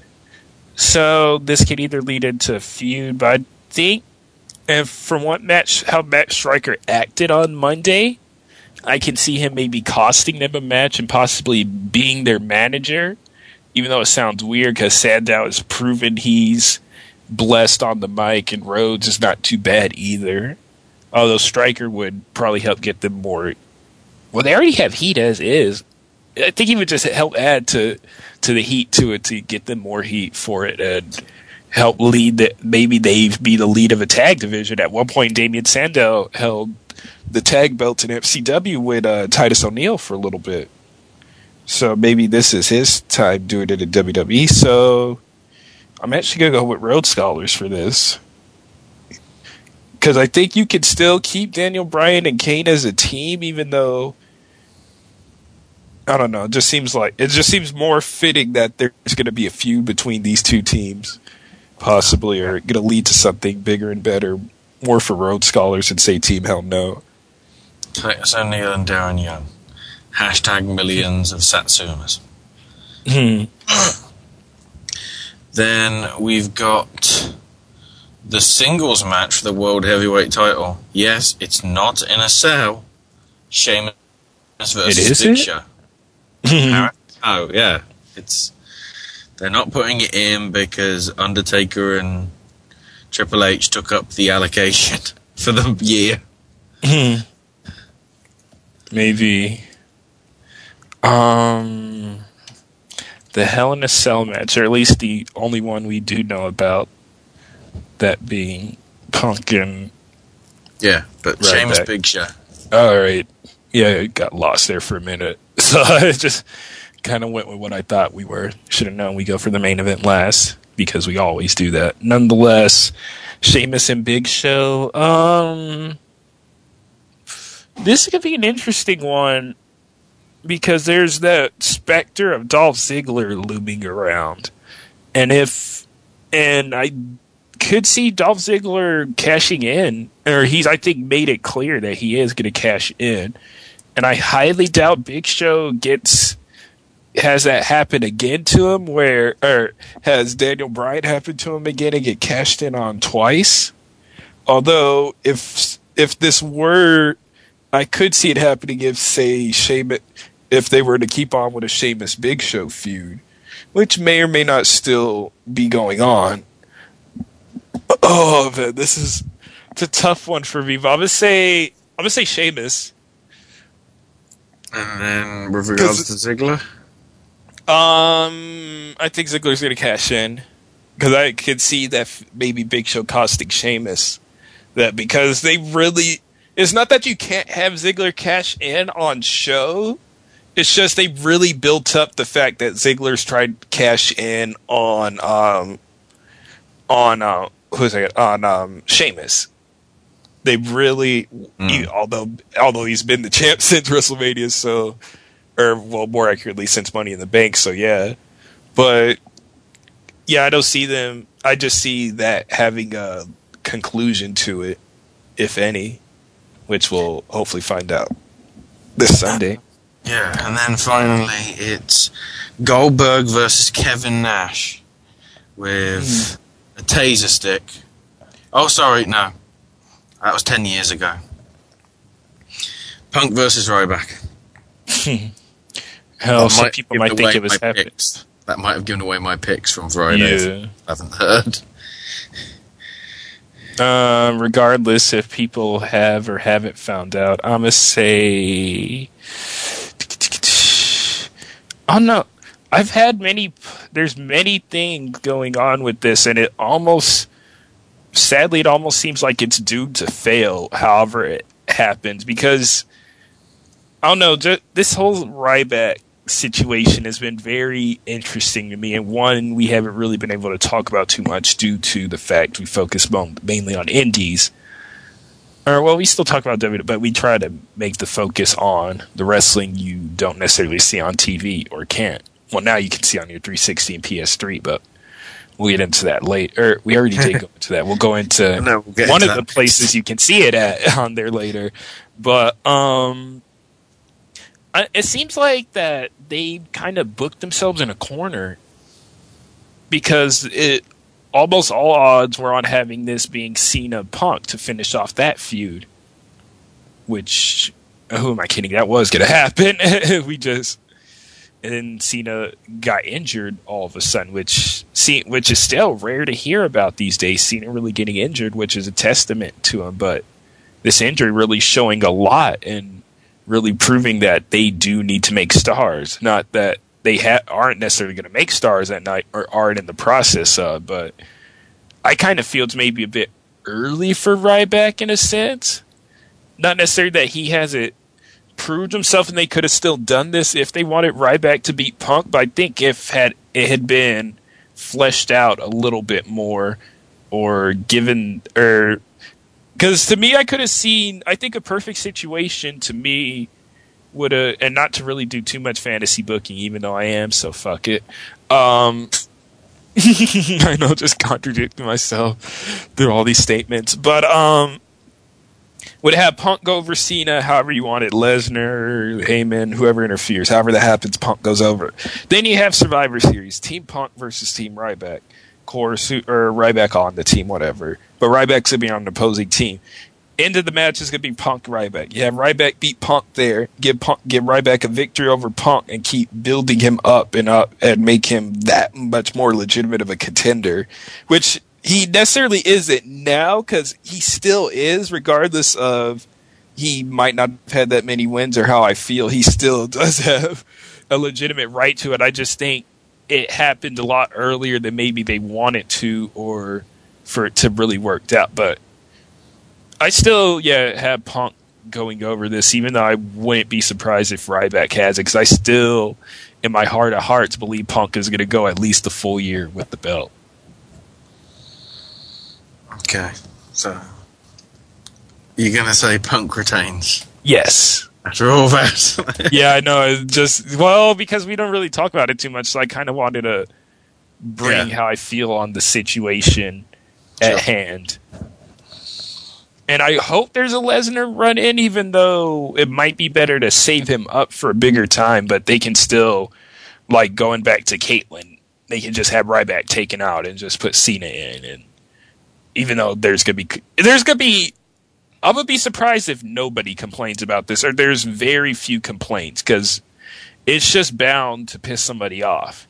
And I remember I was reading Mark Madden, weird name to say here, because a friend showed me an article, and he actually said something kind of true, or at least that didn't sound like he was full of shit, like most of his statements do tend to be, and that the WWE's almost bound to fail with this. And I don't want to necessarily sound pessimistic, but from all it's worth, from the reports and just how it's looking like from a kayfabe, non-kayfabe, whatever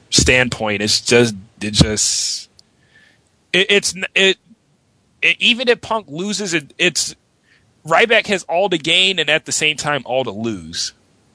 Is I think the main thing that's at question here. Because even if Punk were to lose, he's still a credible wrestler. That's not going to be taken away. If he loses that, he still held the belt damn near a year, which hasn't been done in 5 years. Which is still a pretty long time. Even in wrestling in general, other than really Ring of Honor, and even then, there's only been like 2 people, or 3, only 3 people have held it for a year. So, we'll see what happens in Atlanta. Yeah, and some more.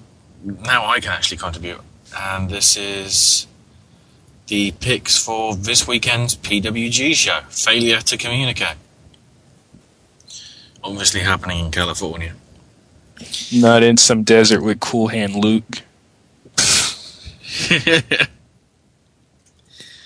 So eat these 50 hard-boiled eggs. In an hour or something. Oh yeah, in an hour. So, yeah, let's go through the card. First off, Joey Ryan versus Ryan Taylor. It's the Battle of the Ryans. Except one's with TNA now. Which so I don't know how this is going to be able to be on the DVD. As we talked about last week. But what's your picks for this one? I see Ryan Taylor getting the bump, or getting the rub there by beating Joey Ryan on what would be his farewell show, which I'd imagine he'd get, considering what he's done for the company, especially if he owns it or doesn't, or that whole situation. Which I hope they would make an exception for that rule, even though TNA and PWG have had issues before with that, so this could turn nasty. I'll say Taylor will probably win that. The next is the tag team match: B-Boy and Famous B taking on the Rock Ness Monsters, Johnny Goodtime and Johnny Yuma. We have the Rock Ness Monsters are heel now in PWG. Which is interesting because I know when Johnny Goodtime was heel in Championship Wrestling from Hollywood, I believe still is, and then Yuma was face because they had already been broken up. Goodtime left NWA in protest after Joey Ryan got fired as Booker, and then he came back as a heel to help out Ryan, and were tag teaming in Championship Wrestling from Hollywood. But with as I gotta say, with that one, I'm gonna go with the Rock Ness Monsters. They have, unless Famous B and B-Boy are gonna be a regular team, which they might be, but I still have the Rock Ness Monsters winning here. I can see the way they're angling it. Probably Rock Ness will have momentum with them, so I'll agree with you there and go with them. Next up, El Generico versus Rich Swann.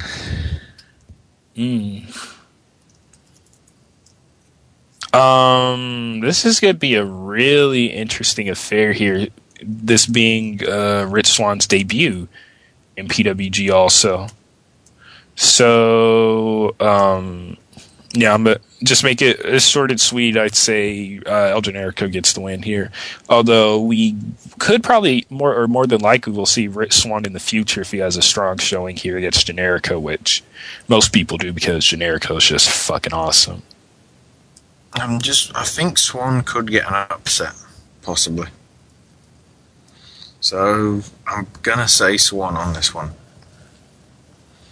because I think El Generico's got he's got a very busy week because this Saturday he's got a show, and then is he on all 3 nights next week of Dragon Gate? I think he is. I believe so. So yeah, busy, and then of course it looks like he's going to be involved in Ring of Honor as we talked about last week. Oh yeah, the mask that was revealed. Yeah. Next up, it's that man again, Davey Richards taking on Sami Callihan.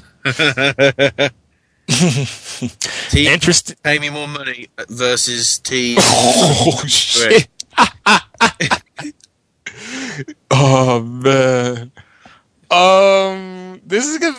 Yeah, this one's going to be interesting too. Davey, who was at Bola, their last shows, the Battle of Los Angeles at night 2. Actually, I think it was at night 1 because him and Elgin had the rematch.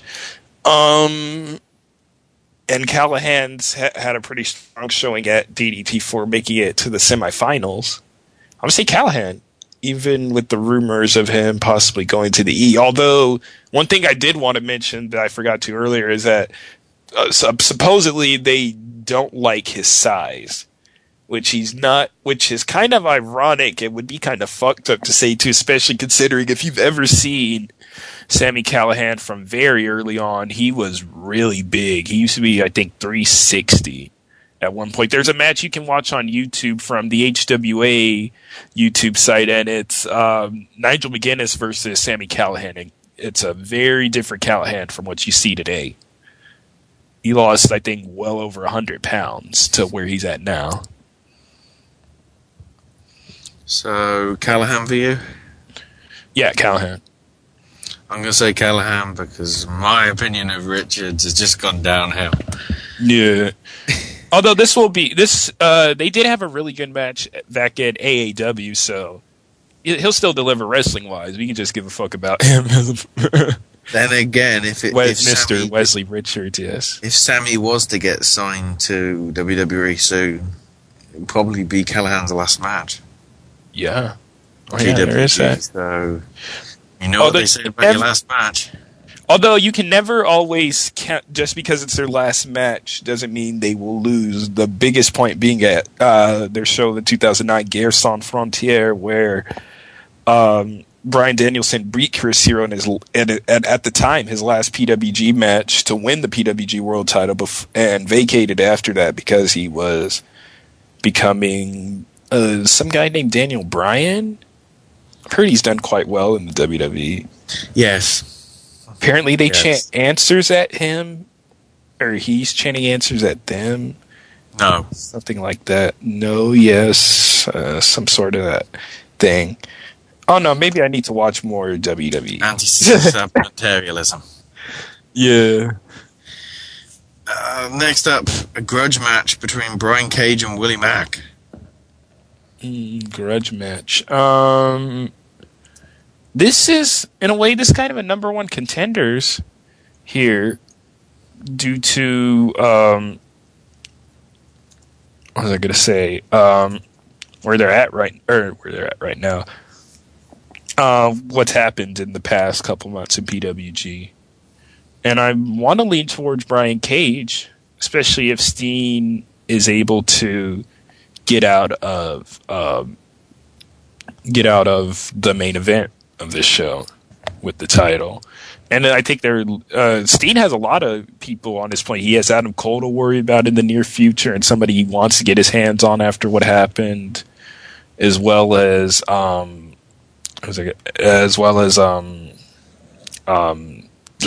Cage as well. So I'll say Brian Cage gets the victory here. I'm going to go with Willie Mack just because of the momentum that he's got this year. Yeah, he does have a lot of momentum on his side, which is something to look to, or might be what helps him win or whatever. Makes sense for what I'm saying, but next up, tag team match: Eddie Edwards and Roderick Strong taking on Matt and Nick Jackson, the Young Bucks. Isn't this the one that I believe they changed this now? So we may or may not be wrong with our choices, but to mention it here, apparently Kenny Omega is set to make his PWG return because they might have to shuffle the card, which I think has to do with Joey Ryan Taylor. So as of now, this is the card we've seen. So the of course, card subject to change. So one of their show names too, but. Yeah, but because of Joey Ryan and TNA and the fact that they can't have TNA talents wrestling on DVDs for indie shows, that might be why. So, yeah, and then Kenny Omega and El Generico, which is going to be interesting because they had a feud over because storyline or whatever for PWG. El Generico, he gives all of his money that he wins to an orphan home in Tijuana. Because, of course, El Generico is from Tijuana, Mexico. Of course. Of course. What's that? You hear no French accent at all. You mean he's from Quebec? No, he's from Tijuana. That's enough curtain. Not that the curtain wasn't already revealed if you see El Generico, but nonetheless. And he was, and he'd give the money to orphans in Tijuana, and Kenny Omega hated orphans. And him and Chuck Taylor ended up becoming a team for their mutual dislike of orphans. Well, especially Chuck Taylor doesn't like kids in general, and became the men of low moral fiber. Nice. And well, Kenny Omega teaming up with his former rival there against the Young Bucks, but tag match. That's what's happening. Yeah. But regardless, I will say I think the Young Bucks will get the victory over who they do face, whether it's Strong and Edwards or, as recently announced, Omega and Generico. I think it's not going to be the Young Bucks, because I think Nick is a dick. Matt is alright, but Nick is just... no. I don't mind Matt Jackson, but Nick is just... Nick's up there with Davey Richards. Interesting company for him to... Except Nick doesn't want the money. He just won't shake your hand. And then finally, the PWG World Title in... It says three-way, so I'm guessing that means it's elimination. No, yeah, usually they'll... No, it's probably just one fall. I believe it's one fall to finish. Threat style, yeah. So it's... That's how Steen won the title at World's Finest, and is in a three-way against Generico and Edwards.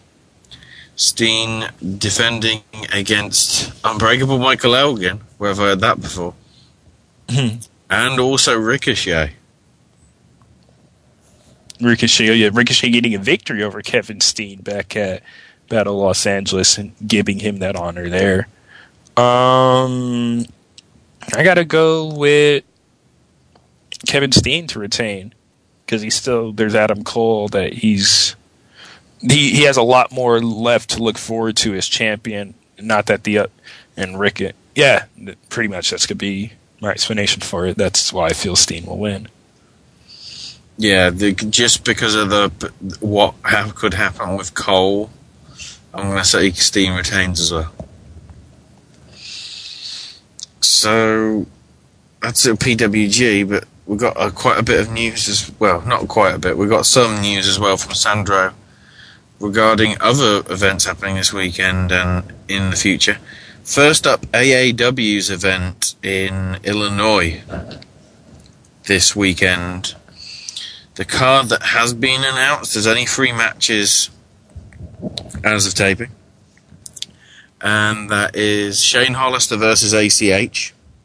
Well, that should be interesting. Shane Hollister, name that doesn't get mentioned a lot, but he's really good. And ACH, I mentioned how I really like ACH, so that should be good. Then the Shimmer title on the line between Saraya Knight and Mischief, which, considering that they've said the champion of the champion of Chine 4 would take on Athena at night 1 of the tapings, I'm guessing that means Saraya Knight will retain against Mischief. Yeah. If they don't, that's going to make no sense to the continuity. No. And then the AEW Heavyweight title, Michael Elgin versus that man again, Sami Callihan. So, interesting little card there. It's not worth us doing picks of this, because when this is broadcast, it'll have already have happened. So, no. There's no real point. But some of the other talent set to be on the card, Jimmy Jacobs and Eric Cannon, the tag team champions of AEW. Yeah. Silas Young with Val Malone. Millions of dollars, Davey Richards.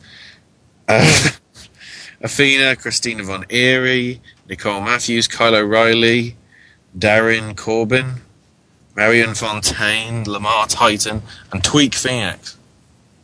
I've heard of a lot of these names before. Some of them I haven't seen, but from reading a lot of reviews on about AEW, which is probably going to watch a couple AEW matches when I or when I get home. I am home right now. Probably watch some after we're done here. And it's funny that you mentioned you don't like Nick Jackson, because if there's one that I probably can't stand or don't like, it's Matt. Or he just seems like more of an asshole than his blonde brother. I don't know. When I've seen Matt, he's certainly on King of Trios, he seemed to be more respectful to people. And Nick was just like, yeah. Yeah, that's like all he could come up with was just some not very witty side comment. Yeah. Whereas Matt was actually coming up with something. So that's my view on it. We're gonna have to come to a bit at some point when we have to defend each of the jacks. And then we just agree Michael was the worst.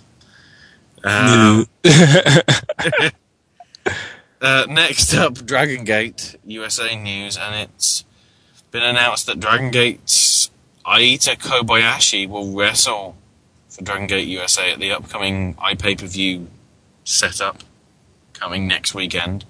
But he's now changing his name to Aita, as in Kenta in New Japan, and does Kenta wrestle as well in Dragon Gate in Japan?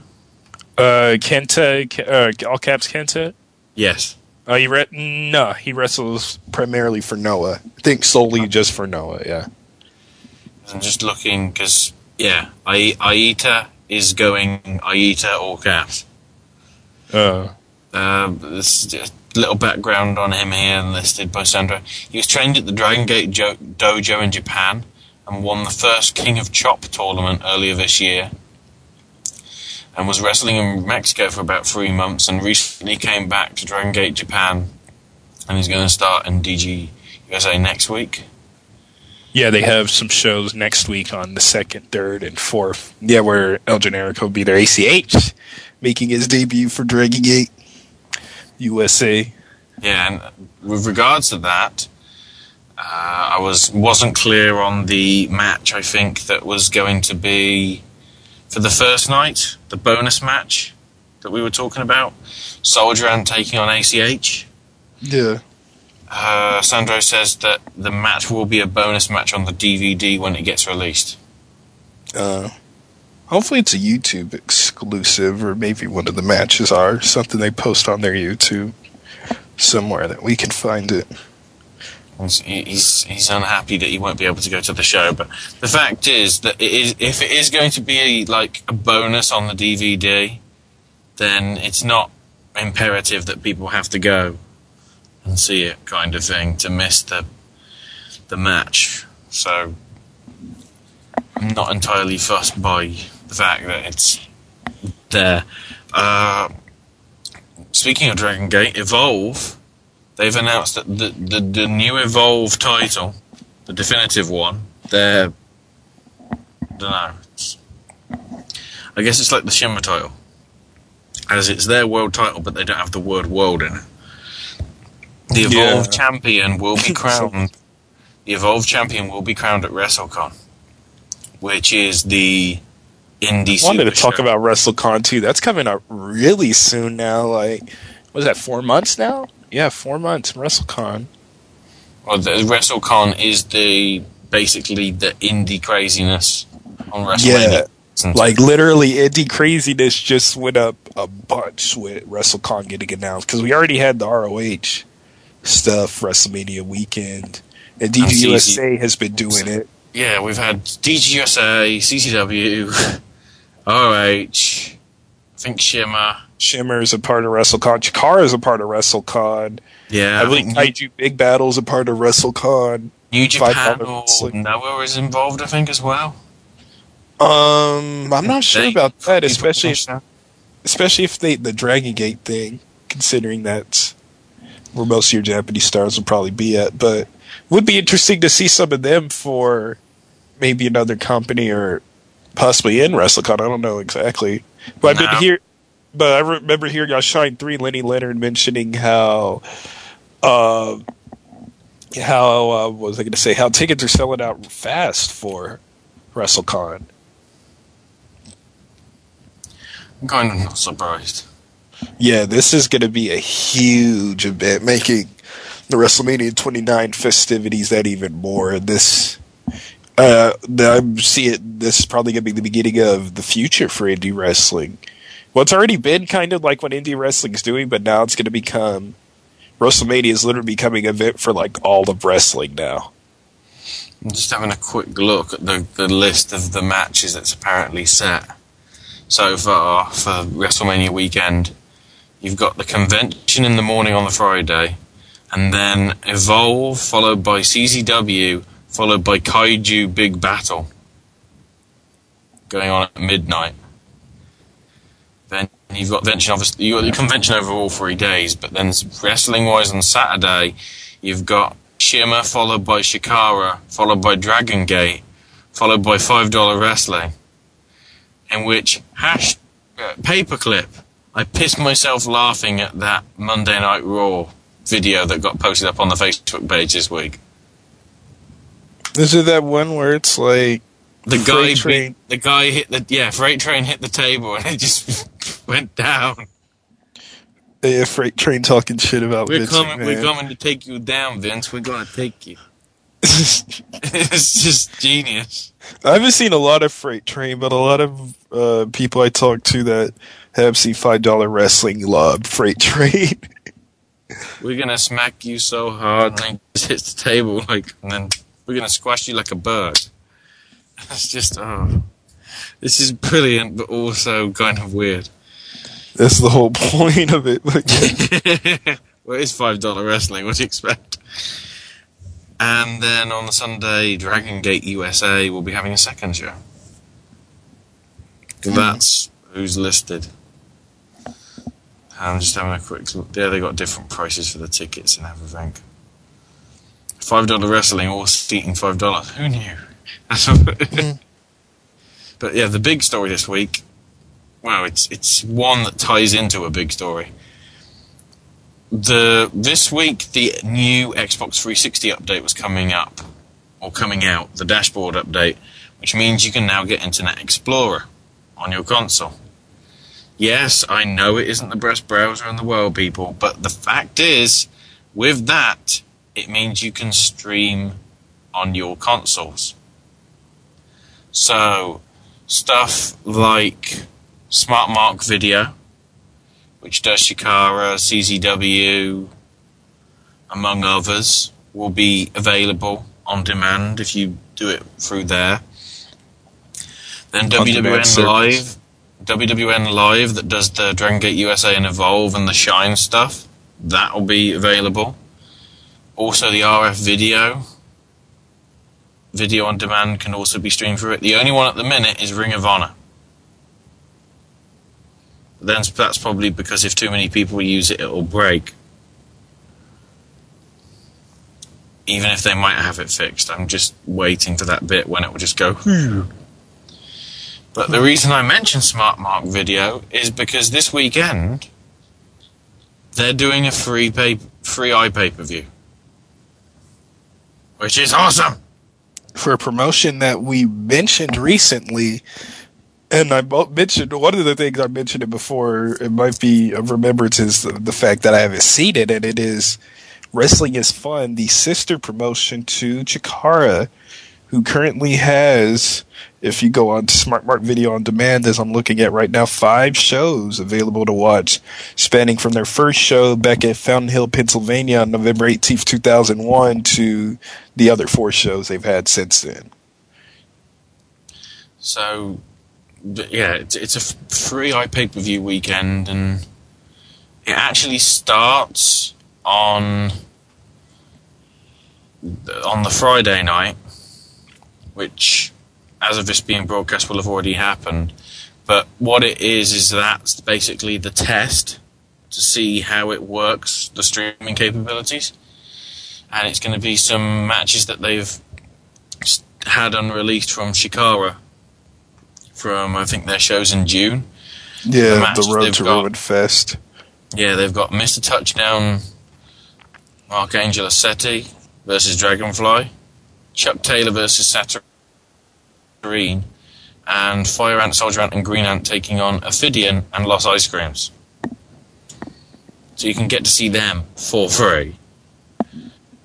And obviously they've already happened. But then for free, the following night, this Saturday, at 7 p.m. Eastern, which is midnight for me. I just need to keep track of it because obviously in the UK this week the clocks are going back. So with that case, I've got to remember everything that I do next week, recording wise, has got to be an hour before, so I can get to sleep earlier. Yay! But something like that. Yeah, this coming Saturday, the Wrestling is Fun iPay-per-view is on, and I guess we can do picks on these. It should be up Saturday morning-ish, so that counts as before Saturday evening, so I'm taking it. We start off with Fire Ant and Green Ant taking on, it's really Colony Bateri. I don't know whether they're still Colony and Bateri and Wrestling is Fun. Yeah, there probably is. Or something to that. So it's Oberian and Kodama. Oh no, I'll go with the... Now this sucks because, we're very familiar with the people in question, but we're not so familiar with them in Wrestling is Fun. Which probably makes it the more fun, no pun intended, since... Actually, that pun was kind of intended. Let's not bullshit. Regardless, it makes the picks more fun because it's pretty much a blind pick almost. Other than maybe some stuff I've heard about it or if we looked at the results, but that's wasting too much time that we do have, but we really don't have in the reality of all this. It'll make sense to you one of these days, but nonetheless, I will say the Colony wins. Okay. I was leaning towards the Bateri, but I'm going to say the Colony. I was going to probably... I'm going to start with the Bateri on this one, because... it obviously depends as well what order these matches are, but I'll say the Bateri, just to be different, because I want to paint my face yellow. Mm-hmm. So when it gets darker, people will be able to see me and not go, oh no, I'm going to run this person over, because I can't see them. Just add some pretty vivid face paint, that's all I'm saying. Next up, Ultramantis Black versus Stigma. Which, to be quite honest, from the look of him, either is Frightmare or Hallowicked with a different mask on. Stigma or Ultraman? Oh no, Stigma used to be... I think he might have lost some weight, but yeah, Stigma, who is also known as Shane Storm, and wrestles as Stigma here in Wrestling is Fun. I'm going to say Ultramantis Black. Just because of the fact that I'm an Ultramantis Black fan. Mainly because he's on every Botchamania by default. Oh, yeah. I would say Ultramantis Black. And also, he picks pretty good entrance music. Cradle of Filth and the song... I think did we play it last week or... No, we ended up not playing it. Did we play Mermaid Love by Man or Astro Man? Because I'm not sure.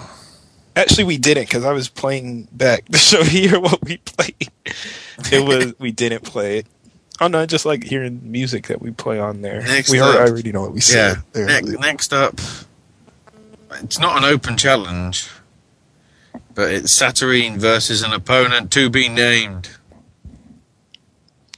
I like Saturnine's chances, Mom. I actually go for something different. The opponent to be named, the mysterious opponent. We're gonna better not be the mysterious and handsome stranger. That would be pretty funny. Because I don't know whether that means that record can continue. Because I don't think Shikara and Wrestling Fun is considered the same. Yeah. I don't think Wrestling is Fun is considered canon to Shikara. Not really. They mentioned them before. They mentioned the shows, but it's not really... The storylines don't necessarily affect what happens there. it's kind of like they'll mention like maybe a match of them happening, but I think it still kind of keeps within it, but it's not really a part of it. It's kind of its own separate entity. Match 4, we've got Granite Kuma taking on somebody I've never seen before, Yaka or Jaka or Jaka or somebody that isn't Granite Kuma. I don't know. Just because I don't know who the other guy is, I'm going to have to say Granite Kuma wins. Yeah, I'll probably go with Akuma on this one as well.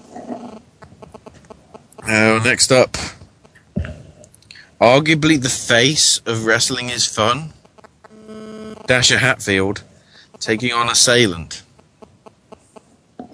I actually go for Assailant. Maybe one of the Gekido members gets a victory here, and Wrestling is Fun. I'm just going to say Dasha because, okay, I'm biased just because of the fact that he was going absolutely apeshit over Demolition's music. Yeah. Because I don't know who he is under the mask, but he was definitely good played by color commentator, should I say. And decent wrestler as well. But now this is one I know neither of these, but I've heard of one of them vaguely. And this is Oleg the Usurper versus Grizzly Redwood. Well,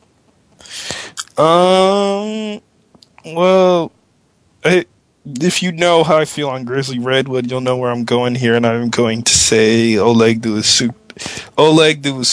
Usurper. I can't. Now I'm fucking up the names. Usurper. There we go. Well, you see, I'd heard of Grizzly Redwood, and I can't think why. Is this in need of a paperclip?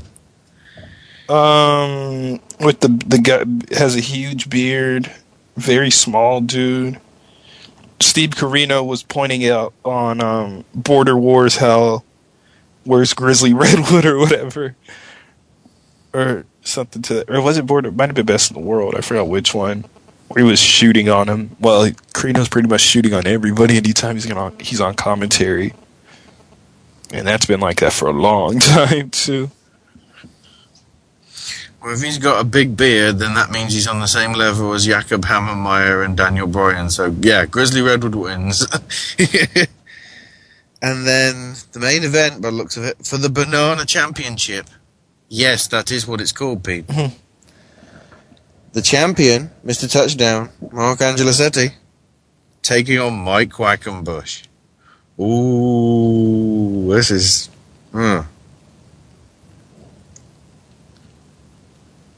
I'm saying Angelisetti. Because I don't know how long he's held the title. It depends how long he's held the title. I'm going to say Quack. Because I just think it'll be... Because I think... I don't know. Angelisetti's got already too many titles as it is. He's got cups. He's got girlfriends. He's got to deal with somebody in a hat. Probably. But, yeah. The Banana Championship, I think, will be changing hands. But, as I said, that's free. Now, what I'm wondering is, are they trying to sort this video on demand thing with SmartMark in order to provide a sufficient good enough service to be a paid service for an upcoming Shikara event? Because I think we'll have a quick turn to some of the stuff for Shikara, because they've added a few matches. You've got for the match... Well, what I'm just wondering is, could they be live streaming Cybernetica Rises? And possibly their new final event of the year, Under the Hood, in December. Maybe they filmed their first ever pay-per-view was, of course, their season finale last year, High Noon. So there's a possibility. I was just wondering that. the matches added for Zelda the Great on the Saturday the 10th of November. You've now got Granakuma versus Tim Donst. And points in play as Soldier Ant and Deviant take on Fist. Then for the piece of the action on Sunday, November 11th, we've got Dasher Hatfield versus Tim Donst. And fist on fist action. That's not supposed to sound rude, people. Please, keep a hold of yourselves. It's Taylor and Gargano taking on Dunkerton and Icarus. Now the question is, does that count towards points as well? Which one? The Fist versus Fist. Yeah, any tag match. And the does it have to be those? Does it have to be exactly those two participants? Yes. Okay. So the points could still be in play depending what happens with Gargano and Taylor. Because I was just wondering if Dunkerton and Icarus win, do Fist lose their points and then gain them? I was just wondering. I wasn't sure how it worked, but the reason why I bring up Cybernetico Rises is because there was a very interesting match added to it this week. Obviously, you've got the Cybernetico tournament going on, but now you've got the Heartthrobs taking on the 1-2-3 Kid and Marty Jannetty, which, as we talked about with King of Trios last week, 1-2-3 Kid and Marty Jannetty have 2 points. If they manage to win at Cybernetico Rises, they can go for the Campeones de Parejas, Shikara's tag titles. Who are the Heartthrobs? Formerly from the WWE, Romeo Roselli and Antonio Thomas. Mostly seen on Heat. In fact, just seen on Heat. I think they made a couple Raw appearances, but the majority of their appearance on that show once known as Heat. Oh, so it's a WWF card. Yeah, WWF meets. I don't know if it was around 95. Or yeah, I'm not. I forgot when they teamed up exactly. If it was 95, that would be even funnier. 95 WWF versus 2005 WWE. No, because Marty was around in 2005. Well, yeah, he was too. He had that match with Shawn Michaels. The Rockers reunited. And the match with Angle, that was pretty good too. And it seems like he was gonna do something, and then, as we mentioned, sadly to say, Marty being Marty, as we use with Davey B and Davey, just sadly that's what they're known for. We would say Scott being Scott, or whatever the case is, and not necessarily just because they abuse. It's just what we've seen them as, and you'll probably hear us using that a lot to mention somebody, and that will be our explanation. Just them acting like, not necessarily what we'd expect them to do, but actually, yeah, that kind of is it. Or something like that. Either way, that's the explanation for that. Son? With that, that's all we have time for this week's episode of the Whole Indy Show. Yeah. So, make sure you catch all the programming here on the network. We've got live show wise, Wrestling News Live every Tuesday at 9 PM Eastern with JJ and Bronx. We've got TNA Chat Live with Bronx at 10:30 every Thursday evening. Friday nights you got the Open Book with Sean and myself at 11 Eastern. Then this Sunday coming, WWE pay-per-view means Sunday Night Showdown, which is at 8 PM Eastern with JJ, hopefully Harmony, also Mark the Shark DiCarlo, and by the sounds of it, Bronx as well. Should be very interesting. And don't forget, Sunday Night Showdown is there for all the pay-per-views from WWE and TNA. Not just this coming weekend. we got the... I'm trying to think what it's called. Turning Point coming up in November for TNA, and then WWE Survivor Series next month. It should be interesting if you believe all the rumors. If you don't, it'll be rubbish. But whatever. Randy, what podcast do we have? Well, we have a few podcasts here on the show. We, of course, have Beyond the Bell with Sean Beckerman, the last episode, talking about wrestling's scariest entrance themes.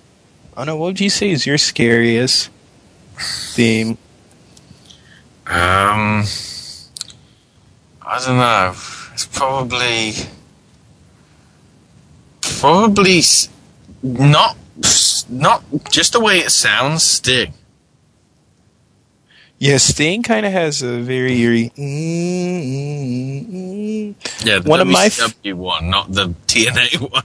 Yeah, not at all. The TNA one's just somebody on ADHD going mad with a guitar. I'd say one of my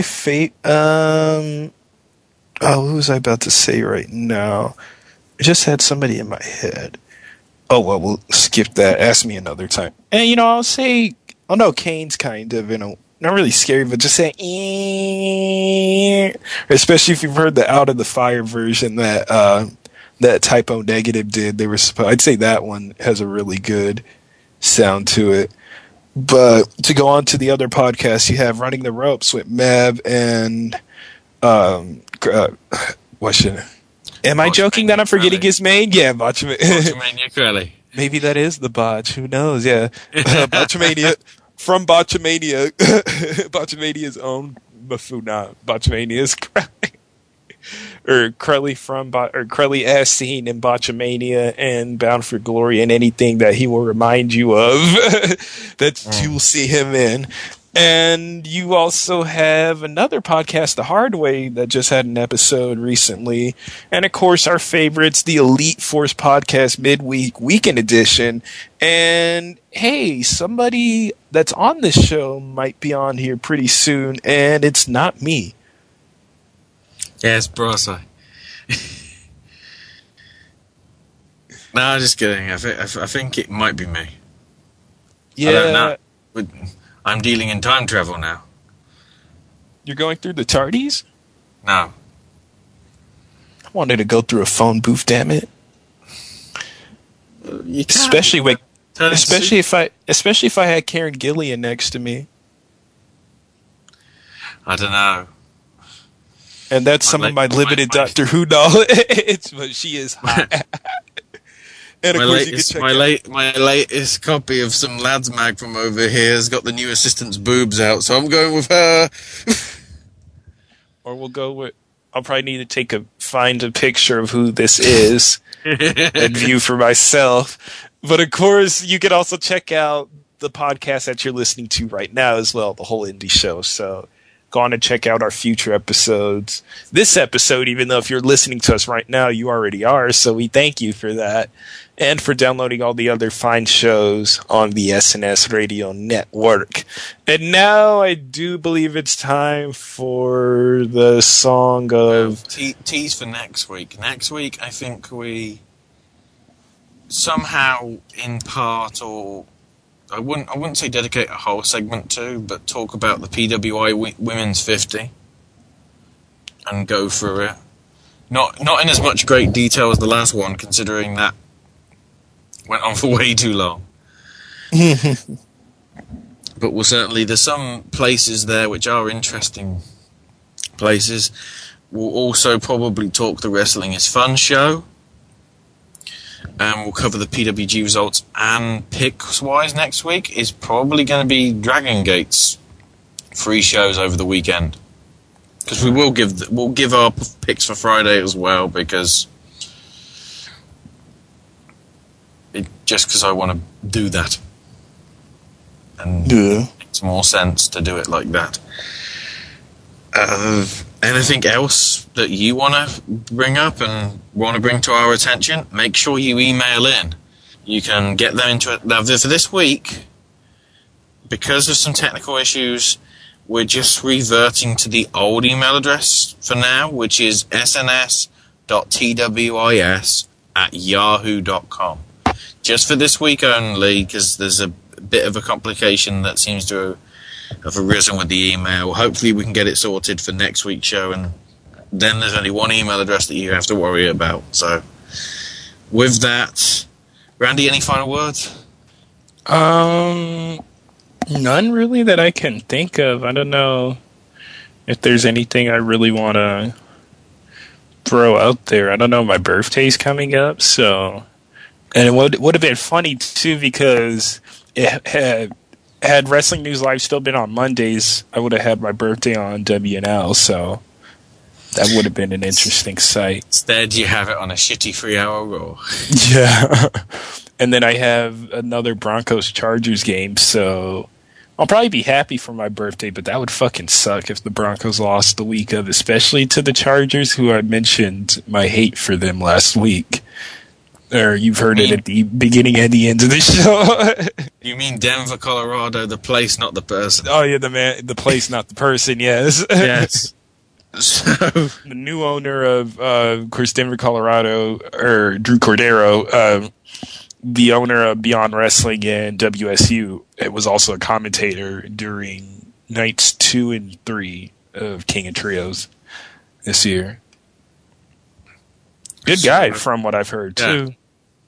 So, let's hope all goes well for him. And he's named after the place I was born in, so that's pretty fucking cool, too. So, with that, Song of the Night, dedicated to the upcoming pay-per-view this weekend from WWE. Arcade Fire's My Body is a Cage. Genius track. So, with that... You mean no Black Veil Brides? No, who does the theme? So, with that... Some critically acclaimed music for you here. This was Ashley, that was Randy, and all of this was your weekly slice of indie goodness for Halloween week, or whatever you want to call it. So, happy spooks, and we'll see you next week. Read your neon Bibles in 3, 2, 1. And if you want a neon Bible that actually has lights on it, Davey Richards will pay you double. My body is a cage that keeps me from dancing with the one I love, but my mind holds the key. My body is a cage that keeps me from dancing with the one I love, but my mind holds the key. I'm standing on